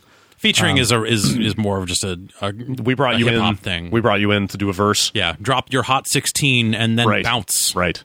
That is a fucking Amazon Music drives me off the wall because there's no artist album way to sort. It's only artist. So I have if I listen to Elefant has Elefant featuring Diplo or whatever. There's 18 different song artists for that one album. And it happens every time I do anything with any kind of strong, collaboration thing. So if you don't have the fucking Amazon Music, I buy these MP3s from them and they can't fucking sort them right. You should probably import those into iTunes because iTunes can handle that just fine. I haven't even installed iTunes yet. I'm just so happy to be. I need to find a really good MP3 sorter at some point because I have so many duplicates and weird shit going like that around. But iTunes has a show duplicates view. You might want to try that out. I don't know. Yeah, it's not great. It's not great. Few things about iTunes are great. I don't know, but I think it's more when somebody comes in to collaborate. I don't know. You're probably better at answering this question than I am. Hip hop. Yeah. Hip hop. Feet. Yeah. Feet. Yes. Not FT period. No. Spelled out. Yeah. Okay. Spelled out to 4 letters. There you go. And then put the dot. I don't know. For sorting purposes, I think it's way easier just to have the album title be what it is and the featured artist's part of the track title name. Yes, I fully agree with you. But I then tend to I fucking hate albums where there are a bunch of different artist names in the artist field for different songs. Yes, that's a nightmare. But I don't know. I end up using Music Brains for a lot of that stuff. It's a Tagger. They have a huge open database of all their music and stuff like that. Because I ripped a lot of CDs over the years in my collection. And I think Music Brains kind of succeeded CDDB, right? Yeah. Because that got bought. Similar. Yeah. Yes, Grace Note is now CDDB. There's FreeDB, which is the kind of open source aftermath of CDDB. Yes. And then there's Music Brains. And then Music Brains is building a Last.fm style competitor for scrobbling. Because the scrobbling plugins for what is a fine CBS product, but the Last.fm iTunes scrobbler has not worked for on the 64-bit version of iTunes for a very long time. What is a scrobbler? What is scrobbling? It's when you have a plugin running in iTunes or some other, there's a Winamp version, there's a Foobar version, whatever. It basically reports to a server what songs you're listening to, and then you can get fun data about the songs you listen to the most. Wait, so it's like pop-up video? No. It just tells what you kind of data are we talking? Here's your you go to a favorite artist. website and then it'll tell you listened to this song 9 times. Like stats. Yes. Yeah. The metrics. Yes. Okay. You can say like last 6 months, who have I listened to the most? What tracks have I listened to the most? It's cool. I thought you meant It's like neat when it factoids works. were coming down the line. No. That would listen be, to so much somebody should more. make a pop-up video Plex will plug-in, though. Plex will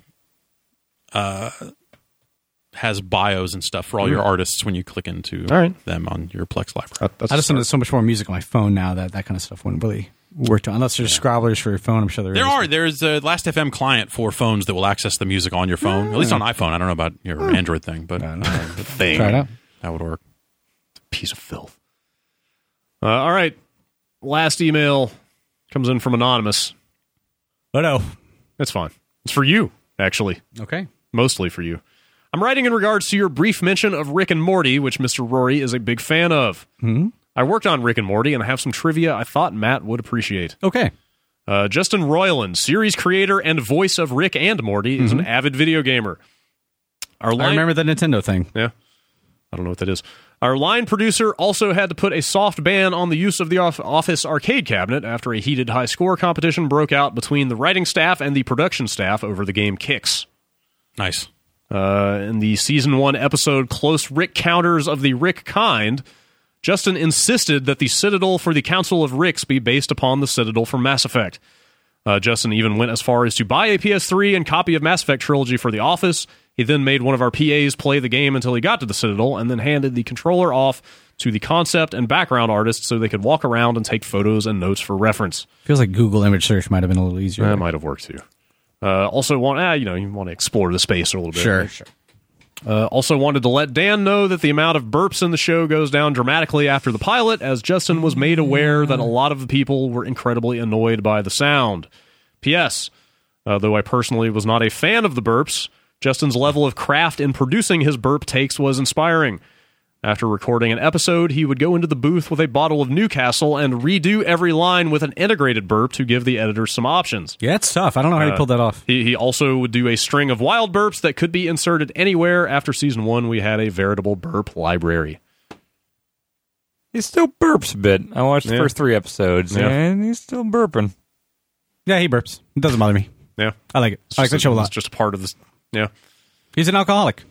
He's always drinking. Who, the character? Yeah. Okay. Oh, yeah. Oh, yeah. He's a sociopath. He's crazy. That's great. that's pleasant. No, I like the show a lot. Did I see that some serious shit went down at the end of the last season? Didn't the last season just conclude? Or am I mixing it up with another? It's another cliffhanger kind of thing. Mr. Poopa Butthole says that we're going to be back in a year to a year and a half. So I hate to admit that nearly every animated show geared at adults just all runs together in my mind. It has a character called Mr. Poopa Butthole. Come on board. Come on board anytime. Okay, all right. Is this the one that Dan Harmon also works on? Yeah. Okay. Created by is they're co-creditors, co-credited with creation, but I'm sure it's mostly Justin Roiland's thing. Got it. All right. Well, there's your Rick and Morty minute. I will be dressing up like that on Friday, maybe. Yeah? Definitely from Saturday. Okay. We're going to a Grimes concert on Saturday. Okay. Me and my girlfriend. Yeah. And I don't know if it's dress up for Halloween, and then because it's a big heavy white coat and a wig and shit like that. So I'll get hot. I get hot immediately when I walk into the Fillmore. Yeah. And I'll just be walking in cool costume. Fuck, put it in your purse, honey. I bet you will. You'll be in the minority if you don't dress up. Yeah, Grimes seems like the kind of show that people would be probably wearing less clothes than usual. There will be a lot of costumery there for sure. Yeah, looking forward to it. All right. Yeah, cool. Yep. Okay. That's it for emails. I had some other ones, but I didn't read them. Fuck you. Man. Boom. Keep those for myself. Yeah, private emails. Brad Shoemaker's private stock. Light some candles it's tonight. Be the all-email podcast that you're starting. Classic reserve. Yeah. Barrel oak barrel aged. XO. Light some candles tonight. Turn down the lights and just read them softly. Yeah. VSOP. Brad Shoemaker 15. Yep. These emails are guaranteed to be at least 15 days old. That's for sure. Man, I tried to pull some emails from a year ago on your suggestion. Yeah. Email classics. This week's that would be a good dumb idea. Fucking email rewind. This week's emails that we didn't take. Yeah. Hopefully, I mean, in order to take them again and answer them again in a totally different way. Weirdly enough, there were a ton of unread emails from this time last year. This week's emails were a little bit dry, so I was trying to find some fodder, but hard to go back because they're all about either stuff that was coming out then or stuff we were talking about then. So. That's what I think makes Maybe it that funny. makes it even better. We should totally do that. All right. It's a stupid idea. Retro email rewind. Yeah. Send your old emails in. I don't think that works. Yeah. That's not how it works. If you've ever sent an email that didn't get... Well, no, actually, no. Don't do that, actually. Do not resend your unread emails. That would be a nightmare. Anyway, that's it. Bombcast@giantbomb.com. That's it for this podcast. Tuesday is almost over. I got to fucking edit and post this thing, huh? Yep. Get out of here. It looks like the archive of the this morning's Paris stream is yes, up. If you want to see that Paris stuff and hear us yammer over it, yeah, you have that option. On the site and yeah, like again, we do those other podcast feeds. We've been putting up some stuff in that Presents feed. Beastcast Presents, all that stuff. Yeah, check it out. It's like hours of audio content going up every week here. Totally. It's fucking crazy. Yeah. Who would do this? Got me. Crazy people. Producers are still out for the rest of the week. Yeah, man. It'll be another adventure. Yeah, we'll do getting content on the site. We'll do some more quick looks. We did that Halo quick look. That seemed to go mostly okay. Is that up? Yeah. Okay, that I haven't seen any complaints there. Yeah. The only thing I can't figure out is muting the music while the bumper plays and then very quickly unmuting the music. But that's because I'm not in there where the mixer is, so the buttons are on an iPad, which is less responsive. So actually getting that kind of bang, bang, bang, like in the right timing. Is that what they're doing every time? They're like actually manually turning the game sound on? Yeah. Man. You fade it up as the bumper is like fading in. That's intense. But the sliders are on an iPad screen, and I would fuck it up. So I kind of like it when the music is just going. Makes you feel like stuff's happening. Yeah. It's like we were already here. We were here before you got here. It's why I've been leaving like little bits of us talking right before the show starts in some of the show archives. Makes you feel like, say these guys warmed up the game for you. Shit it's is all ready. happening over here. It's all ready for you. It's ready for you to sit down We're out of our goddamn minds. You got to fade it out in the middle of a sentence, make it sound like we're jamming all night. Yeah. And then I guess we'll do another UPF this week. That was fun last week. Yeah. Just a quick look at the TriCaster for 2 hours. There are more transitions in there somewhere. Oh my God. I am convinced from the interface, from the way you can load new transitions into that thing, I'm convinced there must be a repository out there somewhere. Yeah, but you have to pay for a lot of those. Maybe there's some free ones somewhere. But I'm sure people definitely sell packs of TriCaster transitions. I think that is a justifiable business expense. It would correct me if I'm wrong. It's one of those things that would probably be like $700 or a piece or something. Because it's like they're selling them to people that have TriCasters, so they know they have money, and they're probably doing it for television, so it's a royalty-free situation. Selling them to local TV stations and stuff. Here's this thing that says replay, for your fucking high school sports replays. We should still go find that. Yeah, we should. That stuff has to be out there. Yeah. All right, we're going to go do that. I'm going to go edit this podcast. We're all going to get out of the studio. Thanks for listening. Come back next week for another edition of the Giant Bombcast.